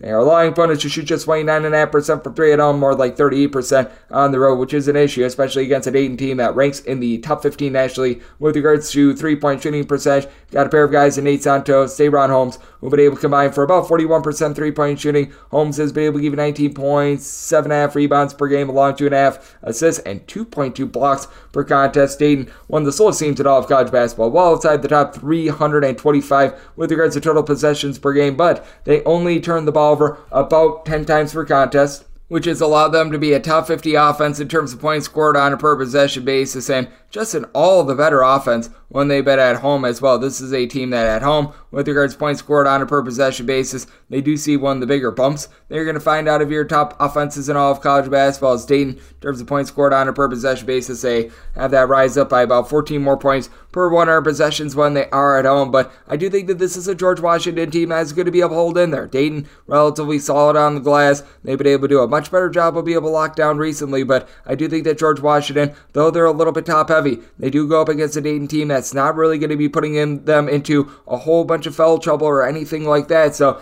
this is a circumstance where I do feel like the line has went a little bit too far. I did set Dayton as a 13-point favorite, so being able to get 14, I'm going to be taking a look at the points with George Washington. With regards to this total, I did set mine at a 143 as well. George Washington has been better on defense this season. It's also a George Washington team that they themselves have been struggling a little bit on offense. Take a look at regulation only, as their game against Davidson went to overtime, 75 points or fewer in really each of those last 5 games. Meanwhile, this is a Dayton squad that has not allowed an opponent to exceed 70 points all month long. I'm going to be taking a look at the under, and I'm going to take the points with George Washington. 6-13, 6-14 on the betting board. Ball State plays us to Bowling Green, and Bowling Green is a favorite of a point. Total on this game, it is 148.5. With Bowling Green, I did set them as 1.5 point favorite, so 1 is a max I'm really willing to lay here, but I'm going to be willing to lay the 1 for Bowling Green. It's been a less than terrific last 2-game stretch for them, but now they're really getting their tempo that they're looking for under Todd Simon. Todd Simon has always been someone that has been looking to crank up the tempo. If you take a look at what he did over at Southern Utah, he very much was playing that very same MO. Now, in every one of the games that Bowling Green has played this month, one of the 2 teams has gotten to at least 78 in every one of them, and for Bowling Green, this has been an offense that has been able to get to at least 78 points in now 4 out of their last 5 games. games. You've got a good top flight scorer in Marcus Hill, who's been able to give you 21 points per contest for Bowling Green. 3-point shooting, not necessarily great at about 31.5%, but they do take care of the ball, turning it over just 11.5 times per contest. And then you've got Rashawn Agee along with Jason Spurgeon, who've been able to combine for about 15 rebounds per game. Agee has been able to shoot about 30% from 3, and Spurgeon shoots 40% from distance. So you've got some relatively nice versatility there for a Bowling Green team that's about 114th in the country with regards to rebound rate. They go up against a Ball State team that has been relatively solid themselves on the glass, clocking in right around 93rd. But the big issue that you're going to have with this Ball State team is that they are going to allow a lot of wide open looks from distance. 254th in all of college basketball with this regard, and this is a Bowling Green team that they themselves are clocking in right around 317th, though I will say for Bowling Green, they are allowing opponents to shoot from 3-point range more around 35%, away from home 37.6% when they have it at home, and this is a Ball State team that is able to knock down those triples. For Ball State, you've been able to get a whole lot of production out of Bashir Jihad, who's been able to chip in there 19.5 points, nearly 8 boards. He is shooting currently 40% from 3-point range, has been absolutely magnificent with that regard, has been able to supply 20-plus points each out of the last 3 games, so the turnovers, they certainly have been ramping up for him as well. Tough turnovers over the team's last 3 games. You've got past that Jalen Anderson, Mikey Pearson, who've been able to combine for in that neighborhood about 27.5 points per contest, both shoot about 36% from 3-point range. And Davion Bailey has been able to shoot about 42.5% from the outside, but this is a Ball State team that they truly do get cash with regards to their low post defense. While they do a solid job in terms of being able to hit the glass, they do allow a lot of open 2-point opportunities, and this is a Bowling Green team with them not necessarily shooting it well from 3-point range. They're going to need to attack here. Ball State about 220th in all of college basketball with regards to opponents' 2-point shooting percentage.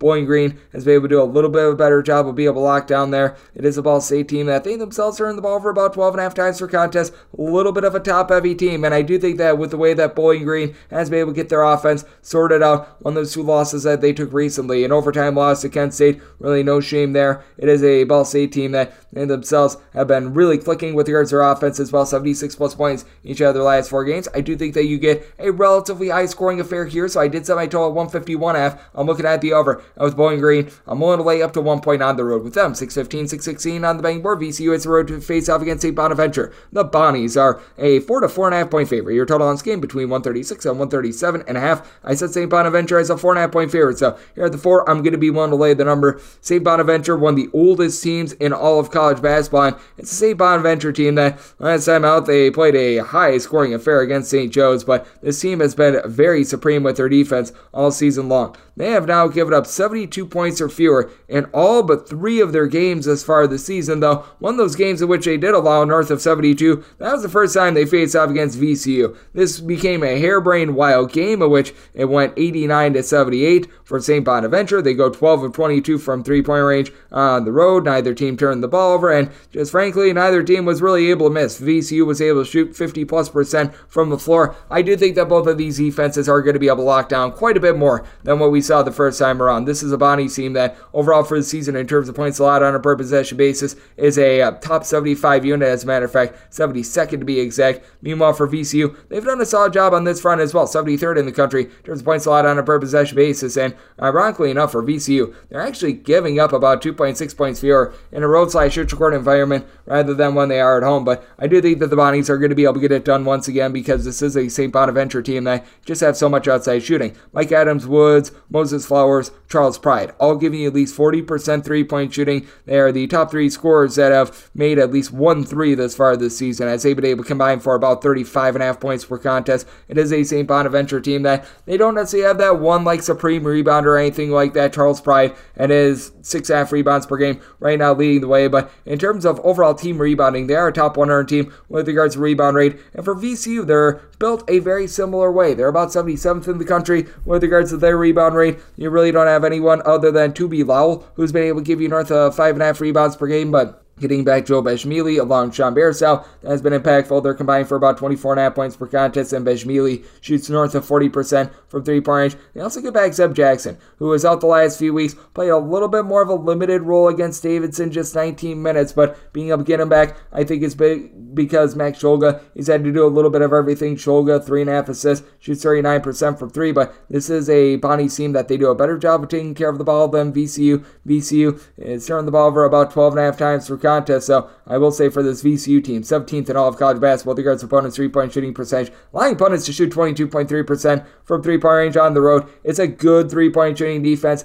It's not that good. I anticipate a little bit of regression coming in there, and this is the St. Bonaventure team that they are a top 75 team with regards to guarding the arc as well. So I do think that you're going to see much more defense this time around rather than in the first game. I did set my total 134.5, looking under, and with the Bonnies, I think they get it done once again. Willing to lay up to 4 with them. 6-17, 6-18 on the betting board. Indiana is going to be playing against Iowa. This is a pick'em game with a total between 159 and 160, and for Indiana, I did make them a 2.5-point favorite. I'm going to be willing to lay the number. This is still an Iowa team with some pretty demonstrative home and road splits. They always have and they always will with regards to their offense. Now, for Iowa, still doing a solid job of being able to fire on all cylinders on offense. This is still a bunch is scoring about 12.5 points fewer per 100 possessions when they are at home rather than in a road/shoot record environment, so that's a little bit rough. I will say this about Iowa, though. They've actually done a solid job of being able to guard the three-point arc. In a road/shoot record environment, opponents are only shooting about 29.5% from three-point range against them. Meanwhile, for Indiana, they're about 180th in all of college basketball with regards to opponents' three-point shooting percentage. It's been a little bit better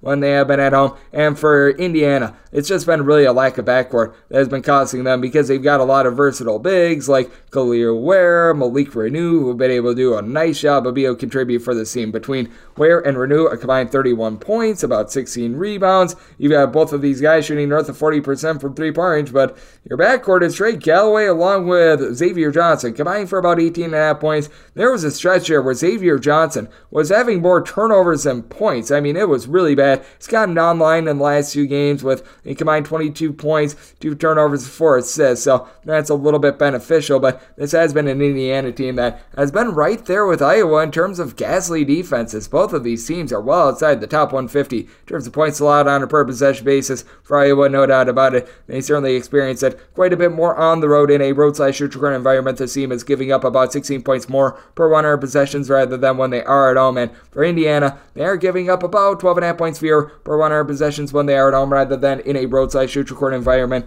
themselves. And for Iowa, I do think that they're going to have a little bit of a tough time on the glass. You do have Ben Krikke, who's been able to give you about 5.5 rebounds, worth of 17 points per contest. Peyton Sanford, he's able to give you about 6 rebounds per contest. He's able to give you double figures as well, shoots it well from three-point range, but Indiana, with all their size, I do think that they're going to be able to rise up, win that battle down low. Iowa about 185th in the country with regards to rebound rate, and very interestingly, Indiana is actually 219th, but you know that Indiana has a little bit more size in this matchup, and you know that Iowa does experience a little bit of a drop-off when they are away from home. So this is a circumstance where I do think that Indiana going to be able to get it done. It's been an Indiana team that's been all over the place with their offense, 66 points or fewer in 3 of their last 5 games, but they're facing off against an Iowa team that certainly has been giving it up, and Iowa has been very, very harebrained, to say the least, recently. This is a squad that has been held below with 70 points in 2 of their last 5 games. That said, this has been a team that has given up at least 76 points in 4 of their last 5 as well. Did set my total 164.5, looking over, and willing to take Indiana on this pick'em line, being them a 2.5-point favorite. 619, 620 on the betting board. Villanova plays up some Marquette. This is a pick'em game as well, with Marquette being a 1-point underdog in some spots as well. Totals between 142 and 143. Making Marquette the 2-point favorite. So,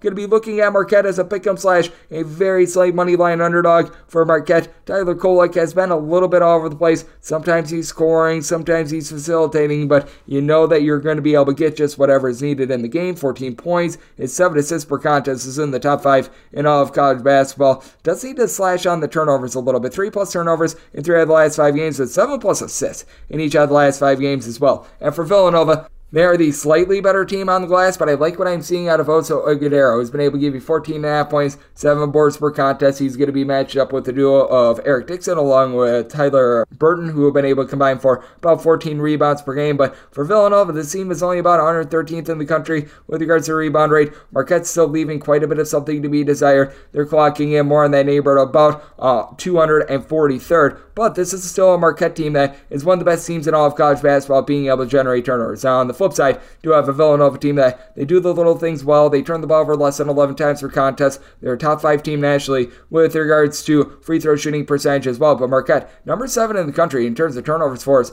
on a per possession basis. And this team has been able to ascend to become one of the best defenses they're able to find in all of college basketball. In terms of points allowed on a per possession basis, Marquette, 39th in all of college basketball. And For Villanova, this team plays slowly, but they do leave a little bit of something to be desired, ranking about 85th in the country with this regard, while shooting about 32.5% from three-point range. Dixon has been able to give you 15.5 points, shooting 35% from three-point range, and TJ Bamba about 36% three-point shooting with 10 points per contest. But for Villanova, it's been the guys like Hakeem Hart, Jordan Longino, Mark Armstrong. Like, sometimes they're incredibly on, sometimes they're not. You just don't know what you're going to be able to get night in and night out of them. Meanwhile, for Marquette, I feel like you know what you're going to be able to get out of Cam Jones, who's able to give you 14 points, shoots in the mid-30s from three-point range. David Joplin is continuing to shoot 40+% from distance himself. I really like what I am seeing out of this Marquette team in terms of their outside shooting. It's been able to come to the forefront just a little bit more, as overall for the season it's only been about 33%, but the top guys, it feels like they're starting to fire once again. This is a Marquette team that has been so much improved on defense as well, and has gotten to at least 73 points now in each of their last 4 games.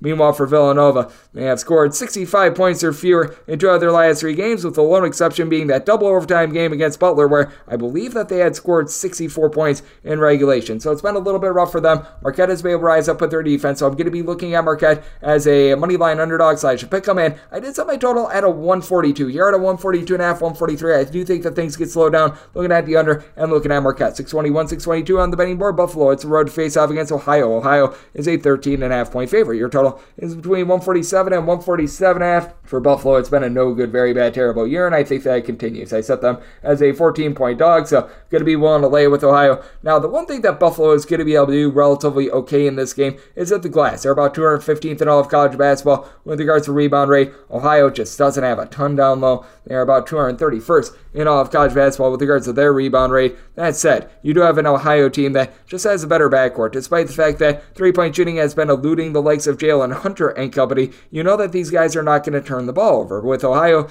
terms of turnovers per game, they're at 10 per contest, with Sharif Mitchell, along with Hunter, I was mentioning before, combined for 27 points, 7 assists, 2.7 steals per contest. Neither of these guys shoot it well from three-point range, but that's why you've got someone like an AJ Clayton, who has been able to shoot north of 40% from distance to go along with 11.5 points per contest. This is an Ohio team that certainly they're going to give up some open looks from three-point range, but Buffalo is prone to that as well. Buffalo is allowing opponents to shoot 35% from three, about 34% on the road, 36.3% when they are at home. Meanwhile, this is an Ohio team that they themselves, with regards to their opponent's three-point shooting percentage, about 160th in all of college basketball, going up against a Buffalo team that they just don't have a lot going for them from the outside. Now, you do have Janavia Smith, who's got good versatility. He's been able to give the team 8 points, 9 boards, shooting 35.5% from three-point range, but he's the only of their top 5 scorers that shoot above 27.6% from the outside. Buffalo as a whole, 15.3 turnovers per game. In terms of turnovers on a per-possession basis, they are a bottom 30 team in all of college basketball. Anquan Bolden Jr. has given the team a little bit of something in the backcourt with about 7 points per contest, but they're really built around Cy Chapman, who's able to give you 18.5 points, 6.5 boards, and then the versatility of Isaiah Adams, who was dealing with injury towards the beginning part of the year, 13 points, 3.5 assists, 4.5 boards, so he's able to give you quite a bit of something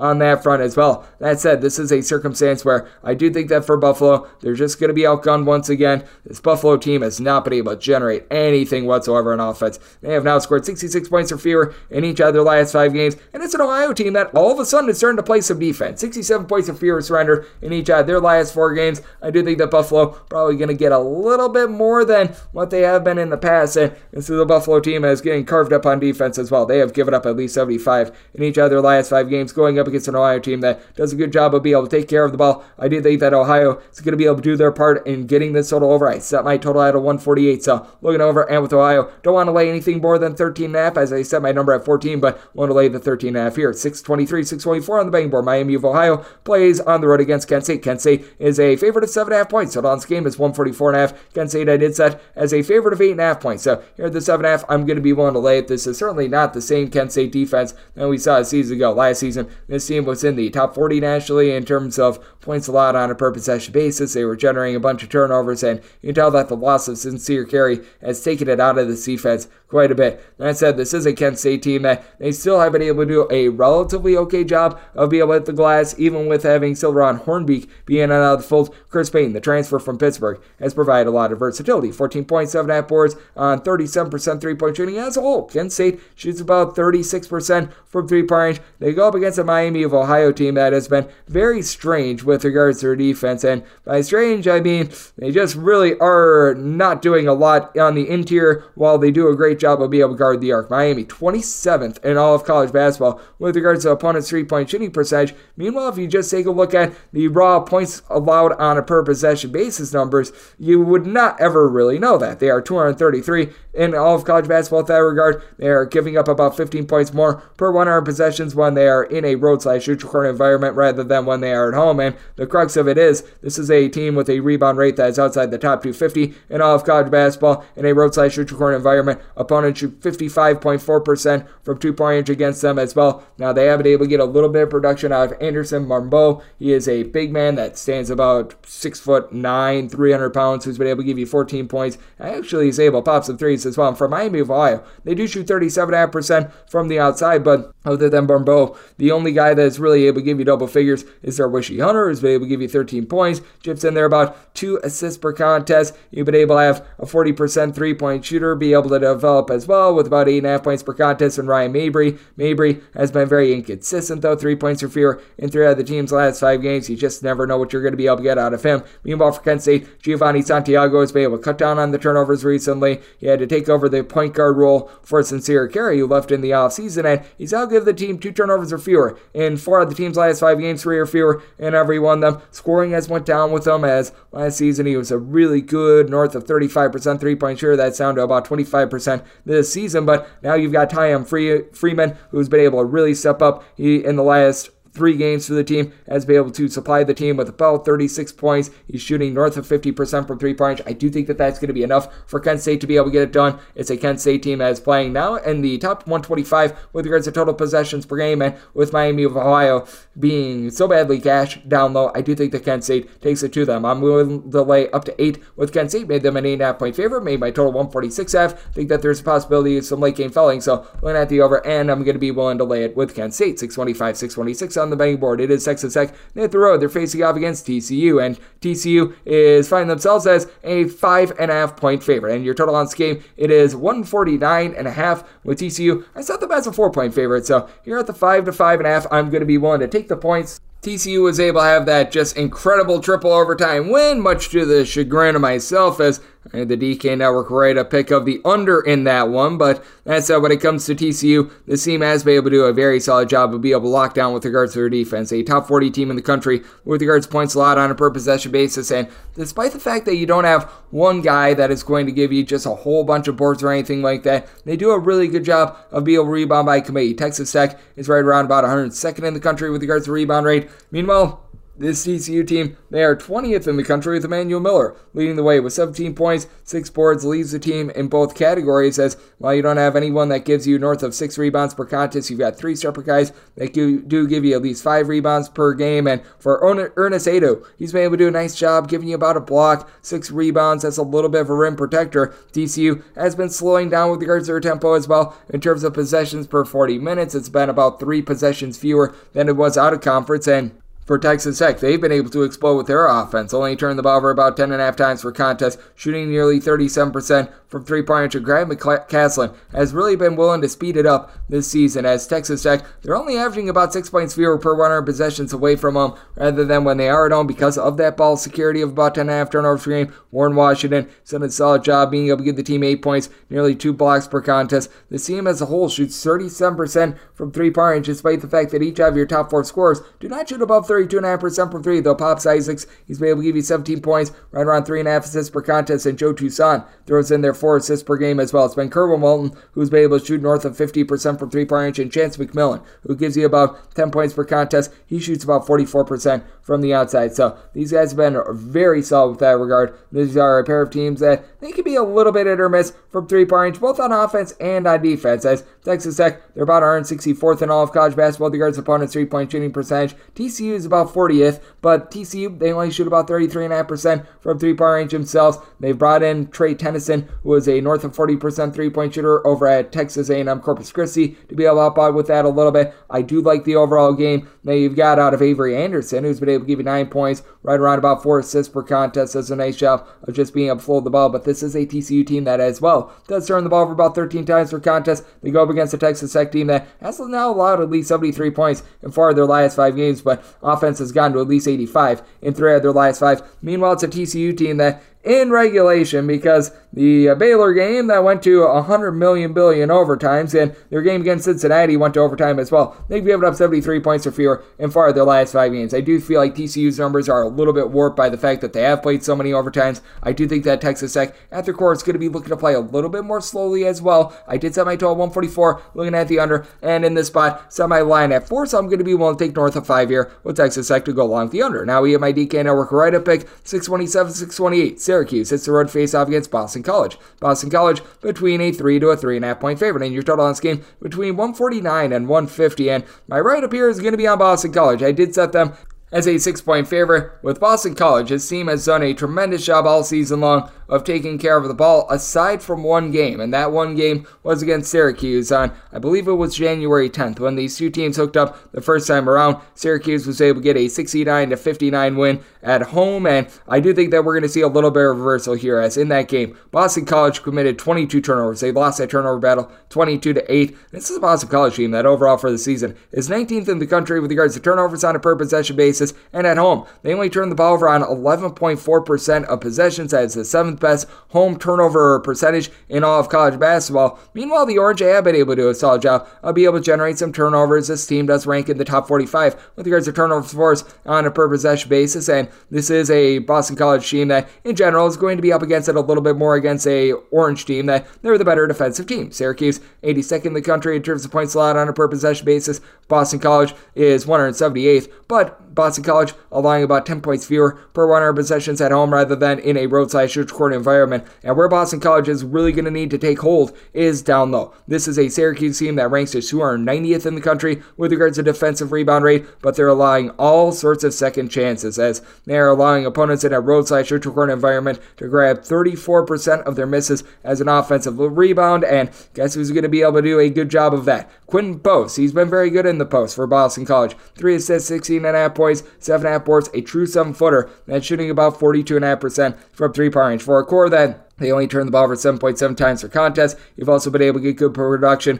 out of Devin McLaughlin. 10.5 points, 6.5 boards. He shoots it at about 36.5% from 3-point range. Now, 3-point shooting is going to be key in this game because Boston College, they do allow opponents to shoot a little bit north of 35% from 3. They are outside the top 250 with that regard. That said, this is a Syracuse team that the first time around, they did shoot under 30% from 3-point range, and got some inconsistent 3-point shooters on this team. I do think that Judah Mintz is better than his 34% 3-point shooting percentage would indicate. 18.5 points, 4.5 assists, 2.2 steals out of him. And it's a Syracuse team that they do generate about 9 steals per contest, but just need to get a little bit more down low out of the likes of a Malik Brown, Kadar Copeland. These two guys, they've been able to give you about 17.5 points, in the neighborhood about 12 rebounds per game as well, but just don't have done down low. J.J. Starlin, he's a stat sheet sufferer that just really doesn't shoot it well. He shoots 67.5% the free throw line, 31% from 3, a little bit over 12.5 points per contest. This is a Syracuse team that has been able to rise up quite a bit more with their defense recently. You take a look at what they've been able to do, and they have given up fewer than 70 points in 3 of their last 4 games, but it's been all over the place. It feels like they're very much all or nothing with that regard. You may recall the north of 100 that they gave up to North Carolina. Meanwhile, it is a Boston College team that they've been struggling a little bit more with their offense. They have scored fewer than 72 points in each of their last 4 games, but I do think that they're going to look much better against this Orange team. I think that they're going to protect the ball much better when they're in Chestnut Hill, and I think that reversal is going to be able to help them out, coupled with the fact that first time around, Boston College went just 3 of 4 at the free throw line, and Syracuse went 17 out of 23. Even with the turnover woes, Boston College was still in that game somewhat, so I do think that is going to be able to turn itself around a little bit as well, and I do think that Boston College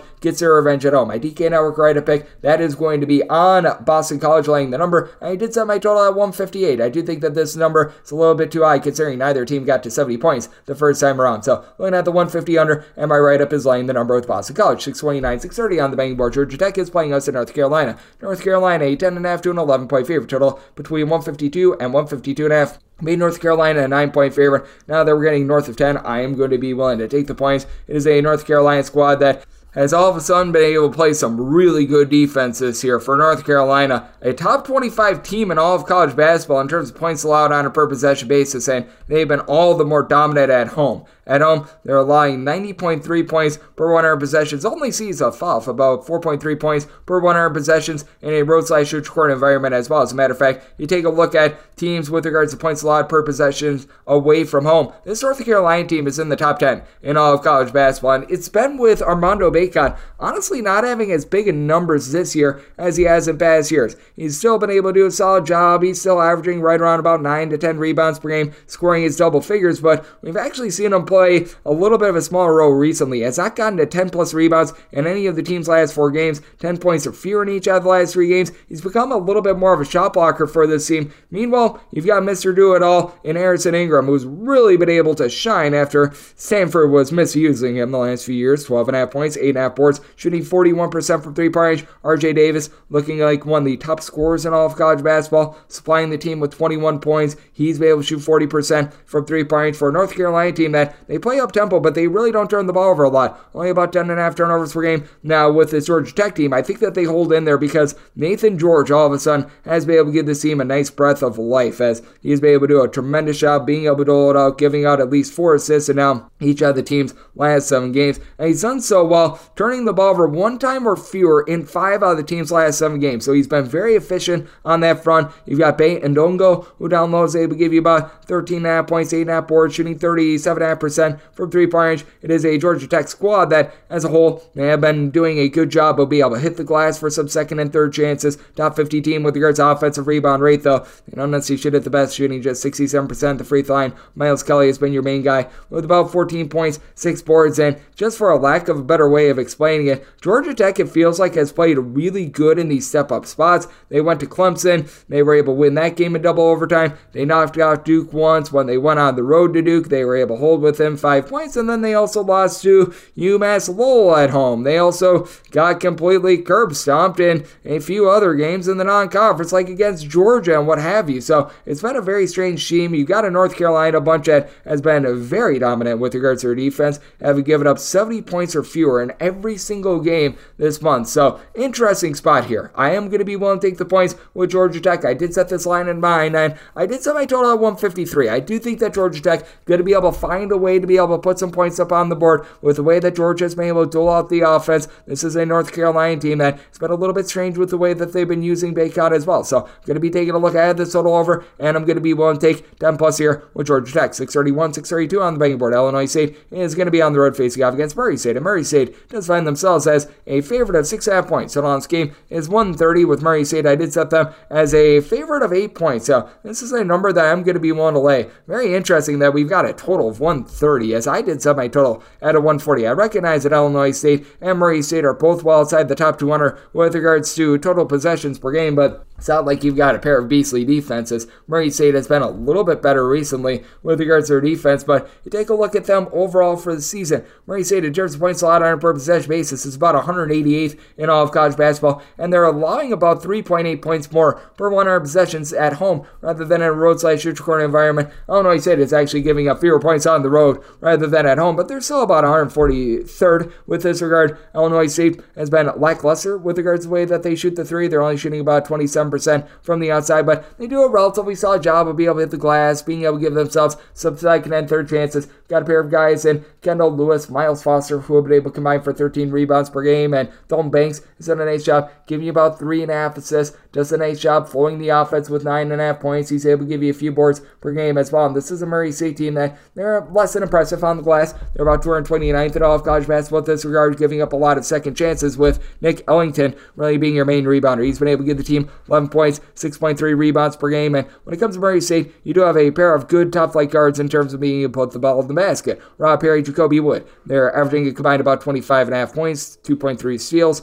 6.5 assists, with Wood shooting 42% from three-point range. And Murray State does a good job of valuing the ball, only about 9.7 turnovers per contest. Now, for Murray State, the skids have been hit with regards to the offense. There's no question about that. They have scored 63 points or fewer in now 4 out of their last 5 games, but defensively, still been a little bit of a question mark for them as well. Meanwhile, you've got an Illinois State team that they've been able to get to at least 69 points in 2 out of their last 3 games. Doesn't sound like a ton, but you do have Darius Burford, who's able to give you about 13.5 points per contest. It is an Illinois State team that I do think is going to be able to find some goals against a Murray State team that certainly has been allowing a lot of wide open threes as well. With Murray State, in terms of opponents' 3-point shooting percentage, 302nd in all of college basketball at home. Opponents are shooting 39.1% against them, and this is an Illinois State team that is also about 195th in the country with regards to opponents' 3-point shooting percentage. Couple that with the fact that this could be a game that is close enough for late game following, as I did set my number at 8. I do think that this is too low of total. I'm going to be taking a look at the over, and with Murray State, made them an 8-point favorite, so going to be one to lay the number. 633, 634 on the betting board. Loyola Chicago plays those to St. Louis. St. Louis is an underdog of 8 points, and your total, it is 146 after 147, and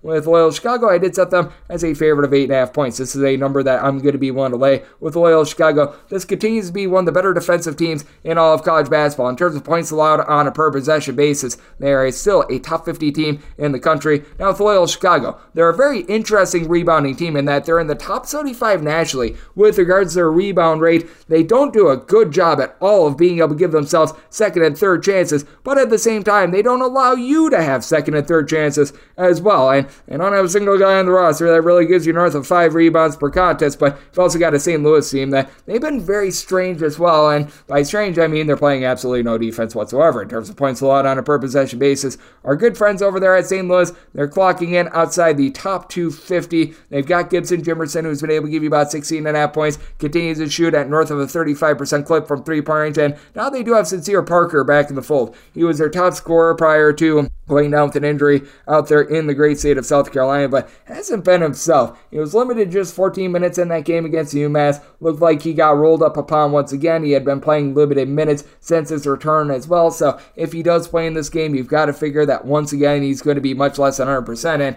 I was being too kind to St. Louis a little bit earlier with their defense. They're down to about 335th in the country in terms of points allowed on a per possession basis. They do have a pair of guys that are able to give you something down low. Terrence Hargrave Jr. along with Bradley is Rowe are able to combine for about 12 rebounds per game, and Hargrove is shooting 39% from three-point range. This is the St. Louis team that is able to stroke it at about 36% from distance, and they do go up against the Loyola Chicago team that does have a kryptonite of giving up a lot of open threes. They're in 18th in the country with that regard, but opponents shoot north of 39% from three against Loyola Chicago in a road/shooting environment, down to about 33.5% in their home games, and it's not like St. Louis is doing some amazing job of being able to lock down the arc as well. For St. Louis, in terms of opponents' three-point shooting percentage, that's 225th in the country, allowing opponents to shoot 38% from the outside when they are away from home. You've been able to have a whole is greater than some of its parts. Loyola Chicago offense, as your main man has been Philip Olsen, who's been able to give you about 4 boards, shipping in their 13.5 points per contest, but past that, you do have someone like a Dame Edelkuhn, who's been able to give you about 9 points, shooting 40% from 3. You've been able to get 40% three-point shooting out of Dedmon Watson as well. So I do think that for St. Louis, they're just a little bit outgunned here, and this is a St. Louis team that, despite the fact that they go up against a slow and controlled Loyola Chicago team, should be able to bomb it from three-point range against them. And St. Louis, I do think that they themselves are going to be able to knock down a few threes here. It's a St. Louis team that's given up at least 84 points in 4 of their last 5 games, and a Loyola Chicago team that has given up themselves at least 74 points in 3 of their last 4 games. So I did set my total 148.5, loan over, and with Loyola Chicago, want to lay up to 8 and not a half a point more with them. 635, 636 on the betting board. Oklahoma hits the road face-off against Kansas State. Kansas State is a 1.5 to a 2.5 point favorite. Your total is between 136.5 and 137.5. Did set my total at 136. I'm going to be taking a look at the under. This is a Kansas State team that, my goodness, they have really turned over a new leaf with regards to their defense. In terms of points allowed on a per possession basis, one of the most impressive teams in this conference, as they are clocking in right around 41st, and they are giving up 8 points fewer per 100 possessions at home rather than in a road/shooting environment. And they do go up against an Oklahoma team that they've got some rather demonstrative home and road splits. As for Oklahoma, they are giving up about 15 points more per 100 possessions away from home rather than at home. They're 27th in the country in terms of points allowed on a per possession basis, and the real forte of this Oklahoma team has been shutting you down from three-point range. Oklahoma's three-point shooting defense, 14th in all of college basketball, allowing opponents to shoot just 28.5% from three-point range in a road/shoot court environment. Kansas State has done a good job of being able to lock down from three as well. 76th in the country with this regard, though I will say, for Kansas State, they allow opponents to shoot about 33% from three-point range at home. That's more around 29.5% in a road/shoot court environment, but you do have to feel like Oklahoma and some of their top flight scores, they're starting to hit a little bit of a wall, one that I thought was going to be coming, because you've had a pair of guys in Ortega away, along with Javion McCollum, who have been headlining the team with about 28 points per contest, and McCollum shooting 36% from three. That's sustainable. Away is still shooting north of 50% from three, but that's been falling in the last few games. He was shooting north of 60% from three for much of the season. You just felt like the shoe was going to drop there, and it is an Oklahoma team that, much like Kansas State, they're going to turn the ball over. Kansas State, about 13.5 to 14 turnovers per game. Oklahoma, more like 13 turnovers per contest, and it's an Oklahoma team that has fallen on some tough times with regards to their offense, scoring fewer than 70 points in 3 of their last 5 games. And for Kansas State, you look at what this team has done, they just have not done a whole heck of a lot with regards to the offensive side of things. They have scored north of 70 points in just 2 out of their 8 games thus far this month, and if you want to go back a little bit further, in regulation, so you take out the overtime sessions, this is a team that has gotten past the 70-point plateau in regulation 3 times since the beginning of the month of December, yet they just find a way to be able to pull off these wins. It's because you do have Arthur Kaluma, who's been all sorts of versatile, giving you 15 points, 7.5 boards, 40% three-point shooter, really the main three-point shooter for a team that shoot about 31.7% from three. While Cam Carter is able to give you a little bit of everything, 3 assists, 4.5 boards, 16.5 points per contest, he's not necessarily a demonstrative three-point shooter, and Ty Perry just has not been necessarily the player that we were hoping he would be. Still giving you 14 points per contest, but only shoots about 31% from three-point range. But this team has had Will McNair, David Ngesson down low do a solid job. They're combining for about 13 rebounds per game, while Kaluma does also give you in that neighborhood about 7.5 rebounds per game as well. Kansas State, 83rd in all of college basketball with regards to rebound rate. And Oklahoma, despite the fact that they don't have a single guy in the roster that gives you north of 6 rebounds per game, as a matter of fact, Dylan Moore at 5.6 rebounds per game leads the way. They're actually a top 25 team with regards to rebound rate. I do think that this is going to be very much a nip and tuck game. I did set my number at a 2. Personally, I would rather lay 1.5 rather than take 2.5, but mostly seeing 2.5 out there in the market. So if this is 2.5 or more, I'm going to be taking the points with Oklahoma State. If we get down below 2, that is my buy point on Kansas State. And with this total, set mine at a 136. So looking at the under, 637, 638 on the betting board. Battle of Mississippi, the Egg Bowl. Ole Miss plays us at Mississippi State. Mississippi State is a 2 to a 2.5 point underdog. And your total on this game, it is 140.5 to 141. I said Mississippi State is a 3-point favorite. I'm going to be taking a look at them outright on the money line. I've just been thoroughly impressed by what I've been seeing out of this Mississippi State defense. In terms of points allowed on a per possession basis, this continues to be a top 25 team in the country. Now with Tolu Smith back in the fold with his 14 plus points, 7 plus rebounds per game, this is a team that's going to continue to do an absolutely tremendous job on the glass. And then you've got an Ole Miss team that they are outside the top 150 in terms of rebound rate, despite having Giants of the Earth, Jamarian Sharp, along with Musa Cisse. These 2 guys have been able to do a nice job of giving you blocks down low, especially Sharp, who's been able to give you about 3.5 blocks per contest. But I do think that this is a Mississippi State team that's up for the task. We talked about this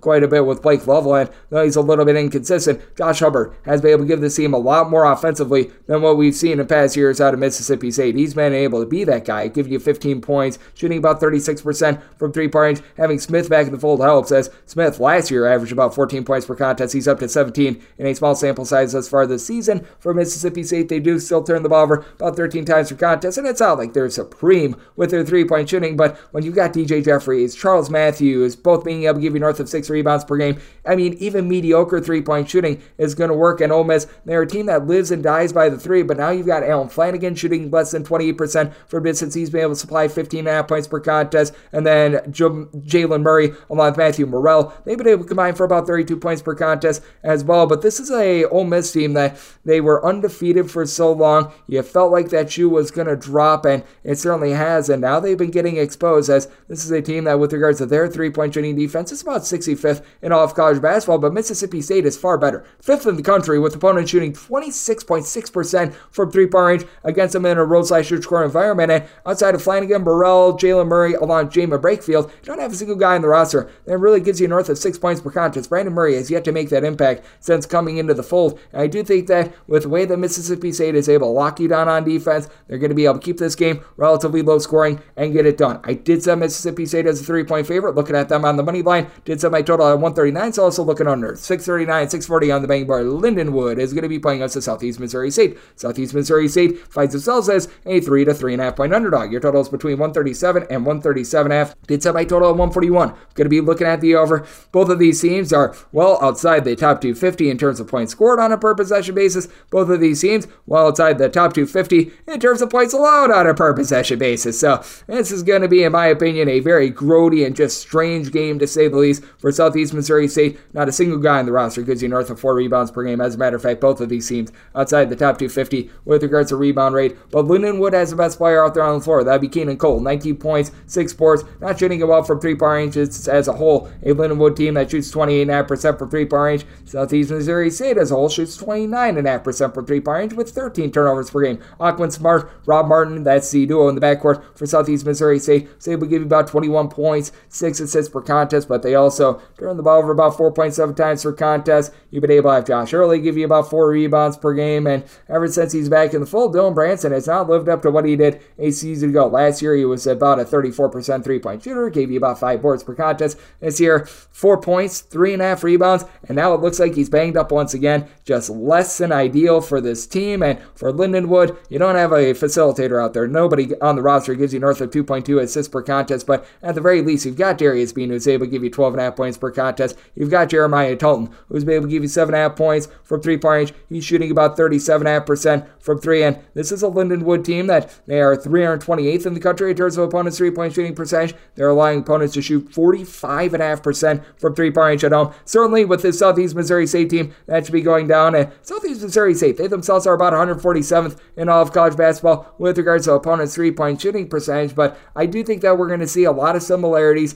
to what we saw the first time around. And first time around, these two teams played a few weeks ago, and they set that total more around a 146, which was ridiculous. But in that game, Lindenwood went on the road. They won that game 74-68. In that affair, you saw both of these teams combined to shoot about 33% from 3-point range. It was a rather yucky game, and Lindenwood was just a little bit more efficient. I think we see something very similar here. Set my total on 141.5 at the 137. Looking over at Lindenwood, set them as 5.5 point favorites, so one to lay up to 5 with them. 641, 642 on the betting board. Colorado State plays us to San Diego State. Old San Diego State is an underdog of 1 to 1.5 points. Total on this game going to be getting it between 141 and 141.5. And with Colorado State, I'm going to be one to lay the number. I did set them as a 4.5 point favorite with San Diego State. Jaden Ledee is going to be the best low post player in this game. He's done a tremendous job with about 7 boards, 19 plus points per contest, but the backcourt of Colorado State, I do think is going to be a tough guard for the San Diego State team that has been a little bit all over the place this season. With San Diego State, there will be like 1 week where they're playing at an almighty fast tempo, and then they look like they're playing at North Texas's speed from a season ago. It's been very rhymeless and reasonless. They've been dealing with injuries to Darian Trammell all season long, and this has been a squad that has been very up and down with regards to the way that they've been able to operate things, and I do think that this is a Colorado State team that is going to be able to take it to them with the way that they're able to run things around the perimeter. You've got Isaiah Stevens, one of the best point guards in all of college basketball, giving you 7.5 assists to just over 2.5 turnovers per game. A Colorado State team that as a whole is one of the top teams from 3-point land in all of college basketball, shooting north of 50% from the floor, 37% from 3-point range, and it is the San Diego State team that, to their credit, they are 21st in all of college basketball with regards to 3-point shooting percentage defense. This is a Colorado State team that is, at home is allowing opponents to shoot 36.5% from the outside, but I do think that the good offense is able to trump the good defense in this one, especially with someone like a Patrick Cartier, who's saying 6'8", bombing it at 44.5% from 3, and I just still can't get over how big of an impact Joel Scott has made on this team. Comes in from D2, Black Hills State College,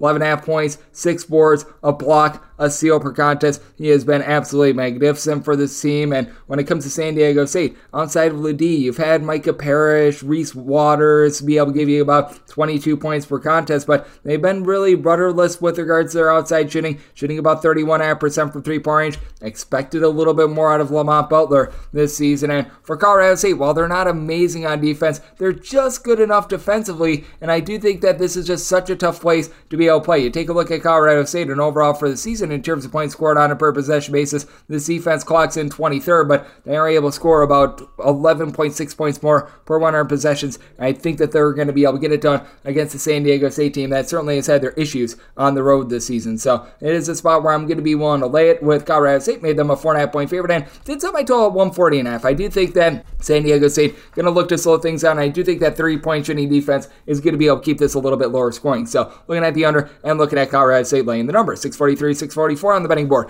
Air Force plays us Wyoming. Wyoming is an underdog of 3.5 to 4 points. Totals between 137 and 138.5. With Wyoming, I did set them as an underdog of 2.5 points. So I'm going to be willing to take 3+ here with Wyoming. This team is used to being at elevation, having funky travel spots in general. And for Wyoming, this team is able to really light it up from 3-point range. For Wyoming, you've got a pair of guys in a cool cut, along Sam Griffin, who have been able to combine for 34 points on north of 41.5% 3-point shooting. And Wyoming as a whole, they shoot 38.6% from 3-point range. And strangely, Wyoming has actually been much better with their defense away from home rather than at home. Now, the offense, that does take a nosedive along with the 3-point shooting, but Wyoming away from home is allowing opponents to shoot just 29.4% from 3-point range. That compares to 37% at home. And this Air Force team, you'd expect them to have a really good home court advantage. They really haven't had that. They're about 9th in the country with regards to opponents' 3-point shooting percentage overall, but Air Force is actually giving up 3.6 points more per 100 possessions at home rather than in a roadside court environment. Meanwhile, Wyoming,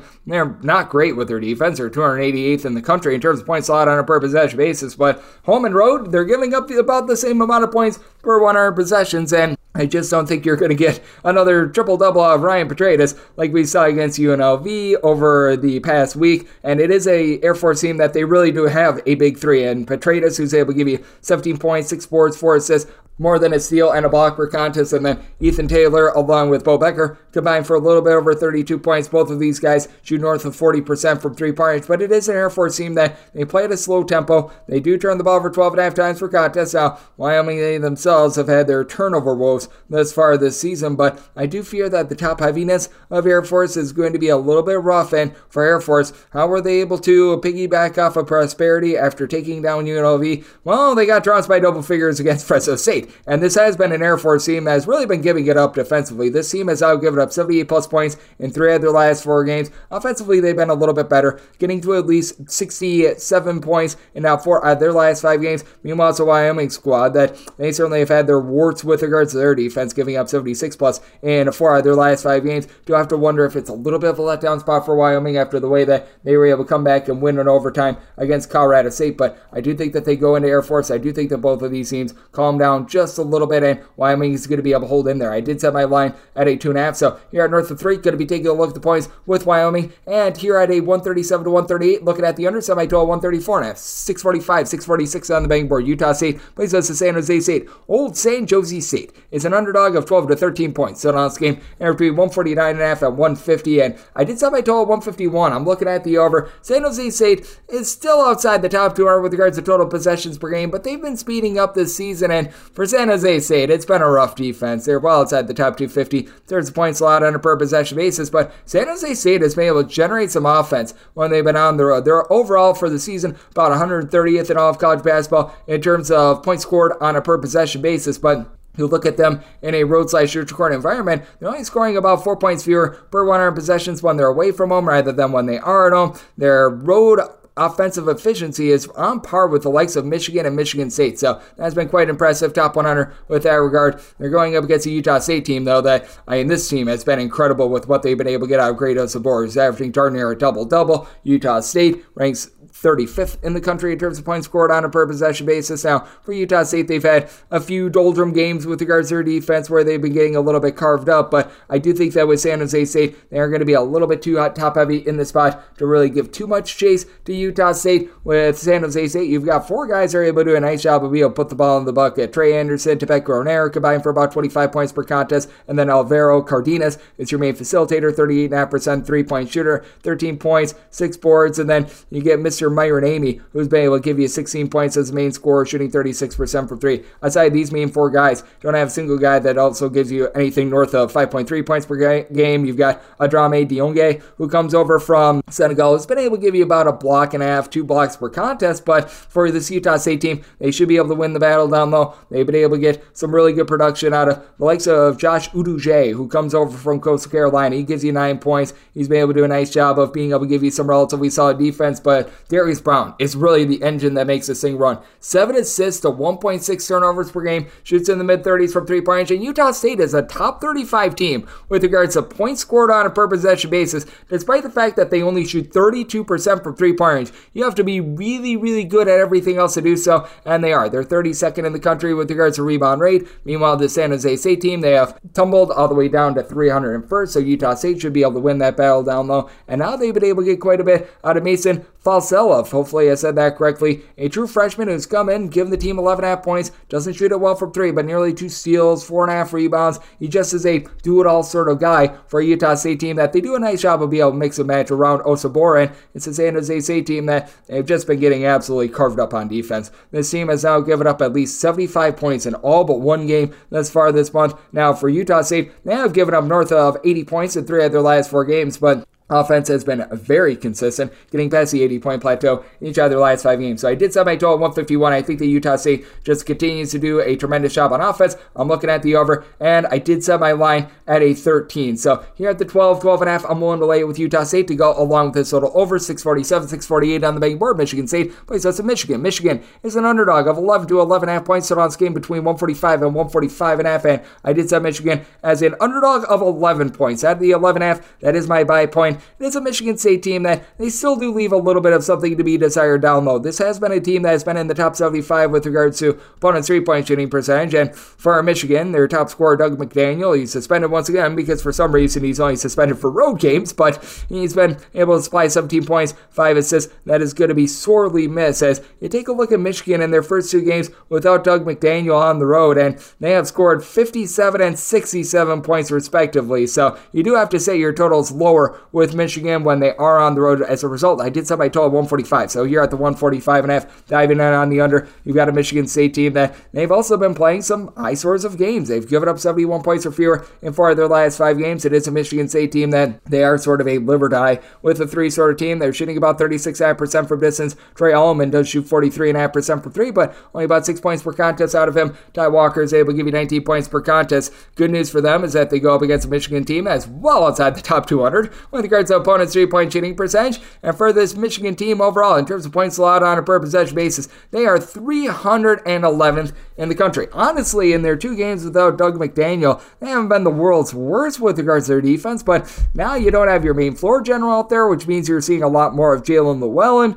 You've been able to get right around 7 boards, 16.5 points per game, though, out of Olivier Kamwa, and I do think that the one way that Michigan is going to be able to hold in this game is down low, as Matty Sissoko has been playing a little bit better for Michigan State, but Michigan is about 109th in the country with regards to rebound rate. Michigan State is about 132nd. You're just expecting a little bit more out of some of these big men. Meanwhile, you've been able to get about 4.5 boards, 12.5 points out of Terrence Williams. Well, he's been able to shoot 41% from three-point range. Will Shedder has really fallen off a little bit with regards to his production, but he's still shooting 59% from three-point range. This is a Michigan State team that is going to be a much better three-point shooting defense than most of the ones that Michigan has seen thus far this season. But as we know with rivalries, sometimes you want to chuck out the record book. It is a Michigan State team that is allowing opponents to shoot at home just 29.1% from three-point range. But that said, I do think that with Michigan not having Doug McDaniel in the fold, they're going to look to scrape it out a little bit more. They're going to be looking to make things a little bit more grimy. And against a team like Michigan State that's really looking to be grimy themselves, I think there might be some success to be had. So I set my line at 11 and 11.5. That is my buy point on Michigan, and did set my total at 145. So you're at the 145.5, diving under 649, 650 on the betting board. DePaul is playing out to Seton Hall. Seton Hall is a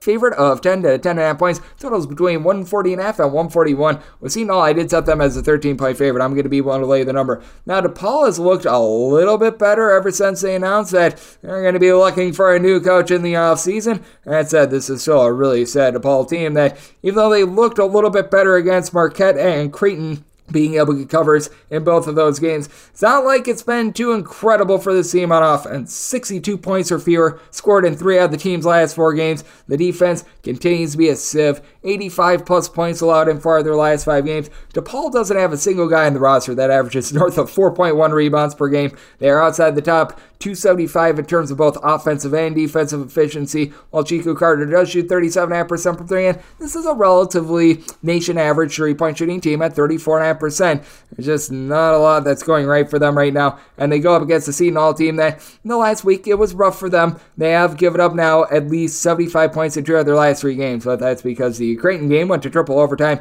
I do think that these guys are going to be able to bounce back. They were without Kadari Richmond last week. I think that there's a good likelihood that he plays here. Probably going to be less than 100% if he goes, but 16.5 points, 7 boards, 5 assists, 2.2 steals per contest, and this is one of these rare scenarios where it really doesn't mean a ton if he is / is not going to be out there just because DePaul's that awful. I wish I could put it any other way. Elamir Dawes, Dre Davis, they combine for about 28 points per contest. They're combining to shoot about 35.5 to 36% from the outside. They're getting some versatility out of Elijah Hutchins Everett as well, shooting 37.5% from distance, but Seton Hall has been able to do a nice job down low with Jada Bediako leading the way, being able to supply the team with about 7.5 rebounds per game. And for Seton Hall, they should be able to win this battle on the glass very convincingly. They're 20th in the country with regards to rebound rate, and our good friends DePaul are currently clocking in outside the top 330. This should be a total domination for Seton Hall. The question is whether or not this is just a case of too many points, and I think the answer is no. Fully recognize that Seton Hall has been struggling and deal with the injury to Kadari Richmond, but this DePaul team is sad, rudderless, and quite frankly doesn't have a lot to play for. I did set my number at 13. I'm going to be willing to lay the 10 to 10.5 here with Seton Hall. I did set my total at 141. Here at a 140.5, I'm looking at the over just because I think that Seton Hall can get well north of 80 up on the board against DePaul. So looking at the over and willing to lay with Seton Hall. 651, 652 on the betting board. Kansas plays us Oklahoma State. Oklahoma State a 14.5 to a 15-point underdog with your total between 145 and 145.5.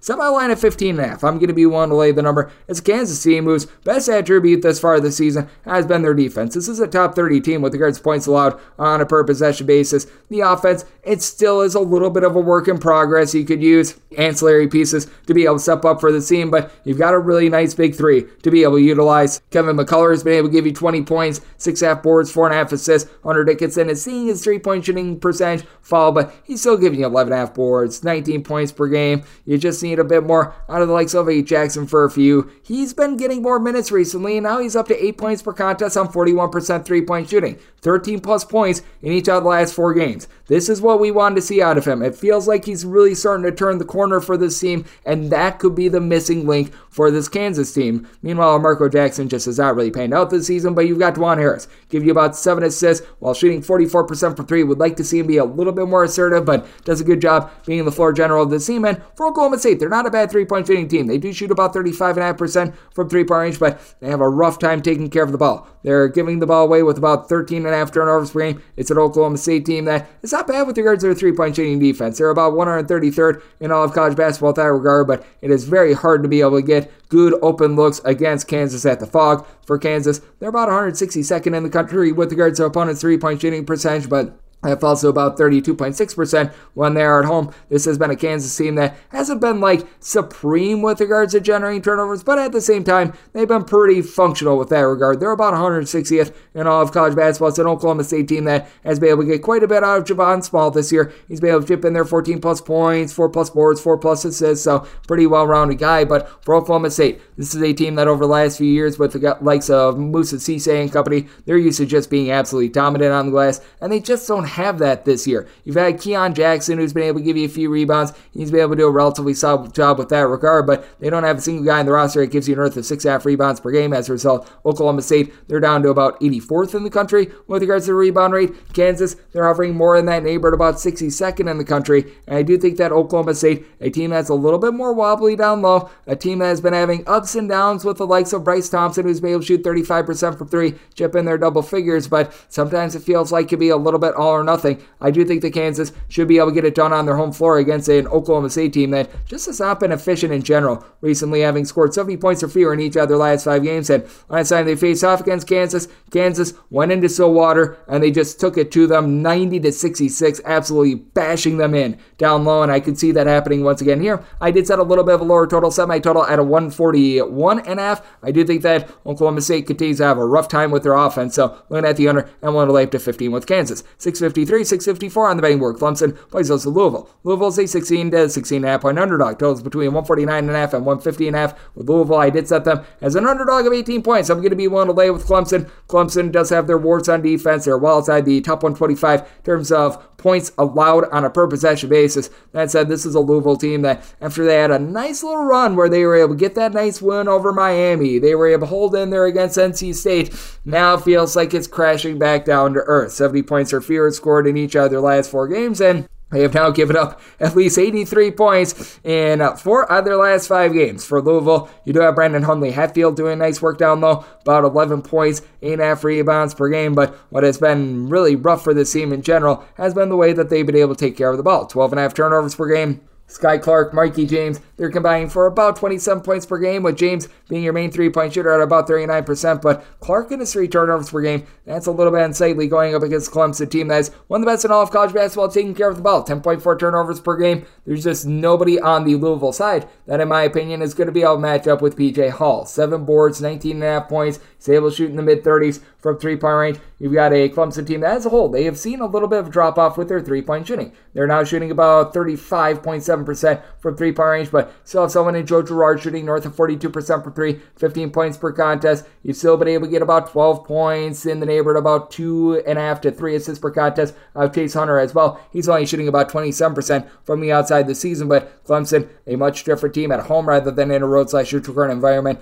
And this despite the fact that their 3-point shooting percentage is relatively equal, both at home and on the road. This is a Clemson team that also has Ian Shefflin doing nice work down low for the team, being able to supply about 9.5 rebounds per game. That's why Clemson has been 28th in the country with regards to rebound rate. You've got a Louisville team that's clocking in more around 200th, and with the way that Louisville has been playing no defense whatsoever, I think that they're going to be giving it up to a Clemson team that they just continue to find a way to be able to get to 70+. They themselves have had their defensive woes, but I do think that they're going to be able to take it to Louisville. I did set my total at 148 just because this is still a Clemson team that's well outside the top 175 with regards to total possessions per game. I just don't know if Louisville's going to be able to do their part with this total as well. So diving in on the under, and I'm going to be willing to lay with Clemson. 655, 656 on the betting board. NC State plays us Miami. Miami is an underdog of 3 points with your total 152, and with Miami, I did set them as a underdog of 2.5 points. So here at the 3, I'm going to be willing to take it with Miami. This team has been able to do a really good job of being able to just guard the 3-point arc. Top 35 team in the country with that regard, and they've got a lot of guys that they themselves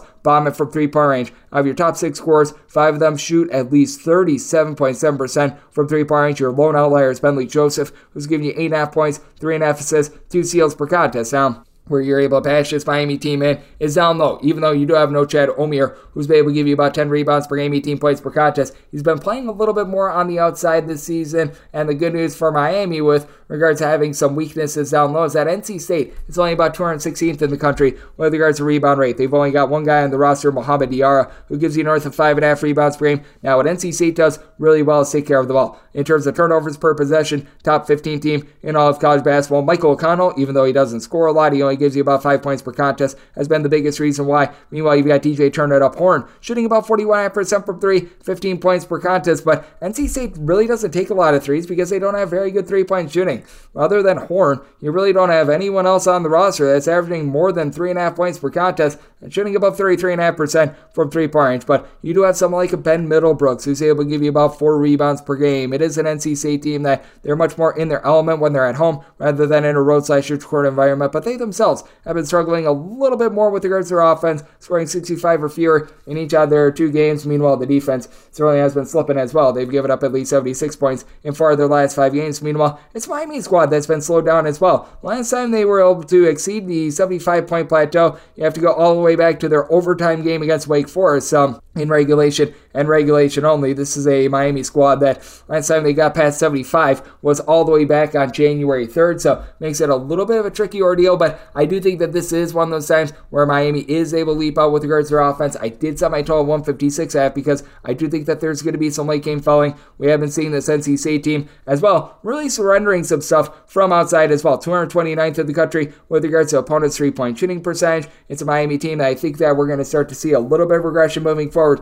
with their 20th ranked opponents' 3-point shooting defense as well. And for NC State, I do think that they're going to be able to do a nice job of being able to night down low and get buckets that way as well. So did set my line at 2.5. Going to be willing to take 3+ here with Miami. And looking at the over, as I set my total at 156.5, 657, 658 on the betting board. Gonzaga plays us a Loyola Marymount. The Mount finds themselves as underdogs of between 16 to 16.5 points. 152 to 152.5 is your total. Set my total 151.5. Looking at the under, it's a Gonzaga team that now ranks in the top 40 nationally in terms of points allowed on a per possession basis, and they have been a different team at the Kennel rather than on the road. For Gonzaga, they're giving up right in the neighborhood about 6 points fewer per 100 possessions at home rather than in a road/neutral court environment. Meanwhile, you've got a Loyola Marymount team that is well outside the top 225 with regards to total possessions per game. And the Mount, I'm not saying that they're amazing with regards to their defense, but they did a quality job over the weekend hanging in there against St. Mary's. And for Loyola Marymount, this team does rank about 180th in all of college basketball in terms of points allowed on a per possession basis.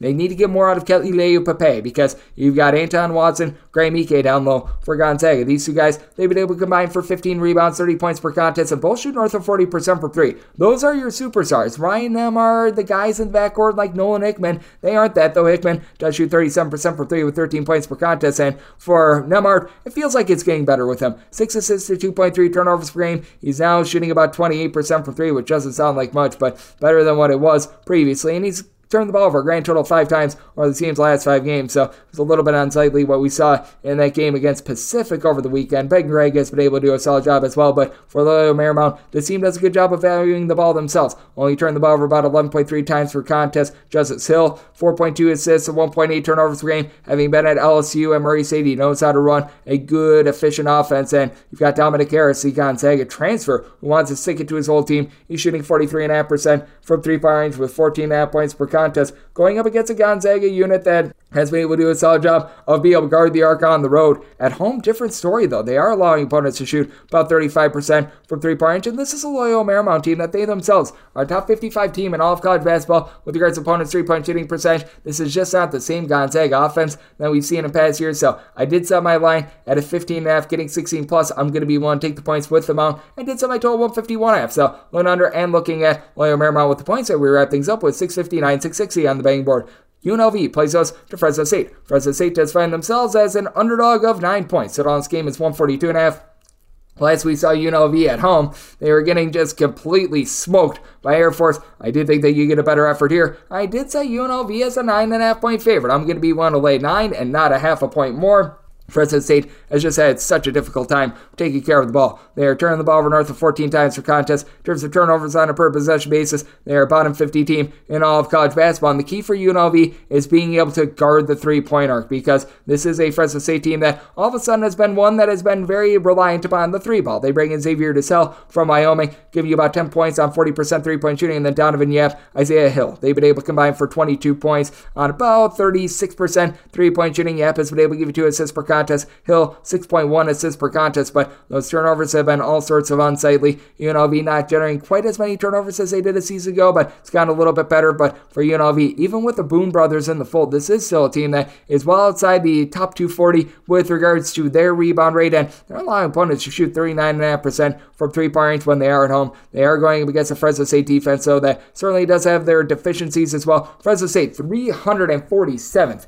in all of college basketball with regards to opponents' 3-point shooting percentage, and this is a UNLV team that even with Jalen Hill being out of the fold, they have still been able to do a relatively solid job of being able to find some good production out there in the backcourt. You've got Luis Rodriguez. He comes in from Ole Miss, and he's been Mr. Do-It-All for this team, giving you about 6 boards. He's able to chip in there 12 plus points per contest, and then you've been able to have a young freshman be able to step up and just really lead the way in Dedrin Thomas. About 12 points, 6.3 assists on 36% three-point shooting, while turning the ball over just 2 times per game. It is a UNLV team that is only shooting about 33.5% from three-point range, but you've been able to get a little bit more out of Justin Webster, who's been very hit or miss all season long, as he has scored in the team's last 4 games 4, 15, 3, and 14 points. You don't know whether you're going to get good Mr. Webster or bad Mr. Webster, and for Fresno State, it's about Anyak Boyaki along with Eduardo Andre 3000 down low. These 2 guys, they've been able to combine for about 14 rebounds per game. With both of these guys, they're able to do a solid job of blocking some shots as well. Both give you a little bit north of a block per contest, but also with Fresno State, they shoot 66% at the free throw line, and this is a UNLV team that they've got some just very, very interesting results on the ledger. They lose that game at home by 32 to Air Force, just weeks after they had taken down Creighton by double figures at home. I mean, it's rhymeless, it's reasonless with them. UNLV 275th in the country in terms of points allowed on a per possession basis, actually giving up 2 points more per 100 possessions at home rather than in a road/neutral court environment. Fresno State, they're clocking in with regards to their defensive efficiency more on 273rd, so it's a good old situation of something's got to give. I do think that UNLV getting that win over the weekend was just very big for them. I feel like this was a band of a little bit of misfit pieces that is starting to come together as well. So did sub a total 139.5. You've got a pair of teams outside the top 200 with regards to total possessions per game, and I do think that both of these teams going to cool down a little bit with their three-point shooting. So looking at the under, set my line at a 9.5 as well, so willing to lay up to 9 with UNLV, and that'll wrap things up for the Tuesday edition of Coast to Coast Hoops, now part of the VSiN Family podcast. If you do like hearing from this fine podcast, Coast to Coast Hoops, you're able to subscribe wherever your podcasts, Apple Podcasts, Google Play, Spotify, Stitcher, and TuneIn. If you have a question, comment, segment idea, whatever you for this podcast, do have one of 2 ways we'll fire those in. First one is my Twitter/X timeline at @JDN_D1. Keep in mind, letters EM, maybe it does not matter. As per usual, please send these into the timeline. Other ways, find an Apple Podcast review. If you rate this podcast 5 stars, it is very much appreciated. From there, you're able to fire in whatever you'd like to hear on this podcast via that 5-star review. Big thanks once again to Blake Lovell of Southeastern 14 for joining me in the last segment, coming at you guys every single day throughout the college basketball season. That means I'm coming at you once again tomorrow. Thank you so much for tuning in.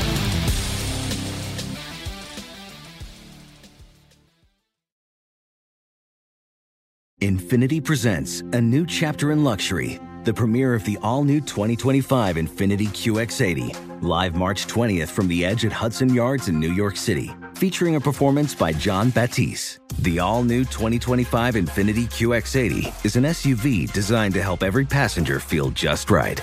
Be the first to see it March 20th at 7 p.m. Eastern, only on iHeartRadio's YouTube channel. Save the date at new-QX80.com. Don't miss it.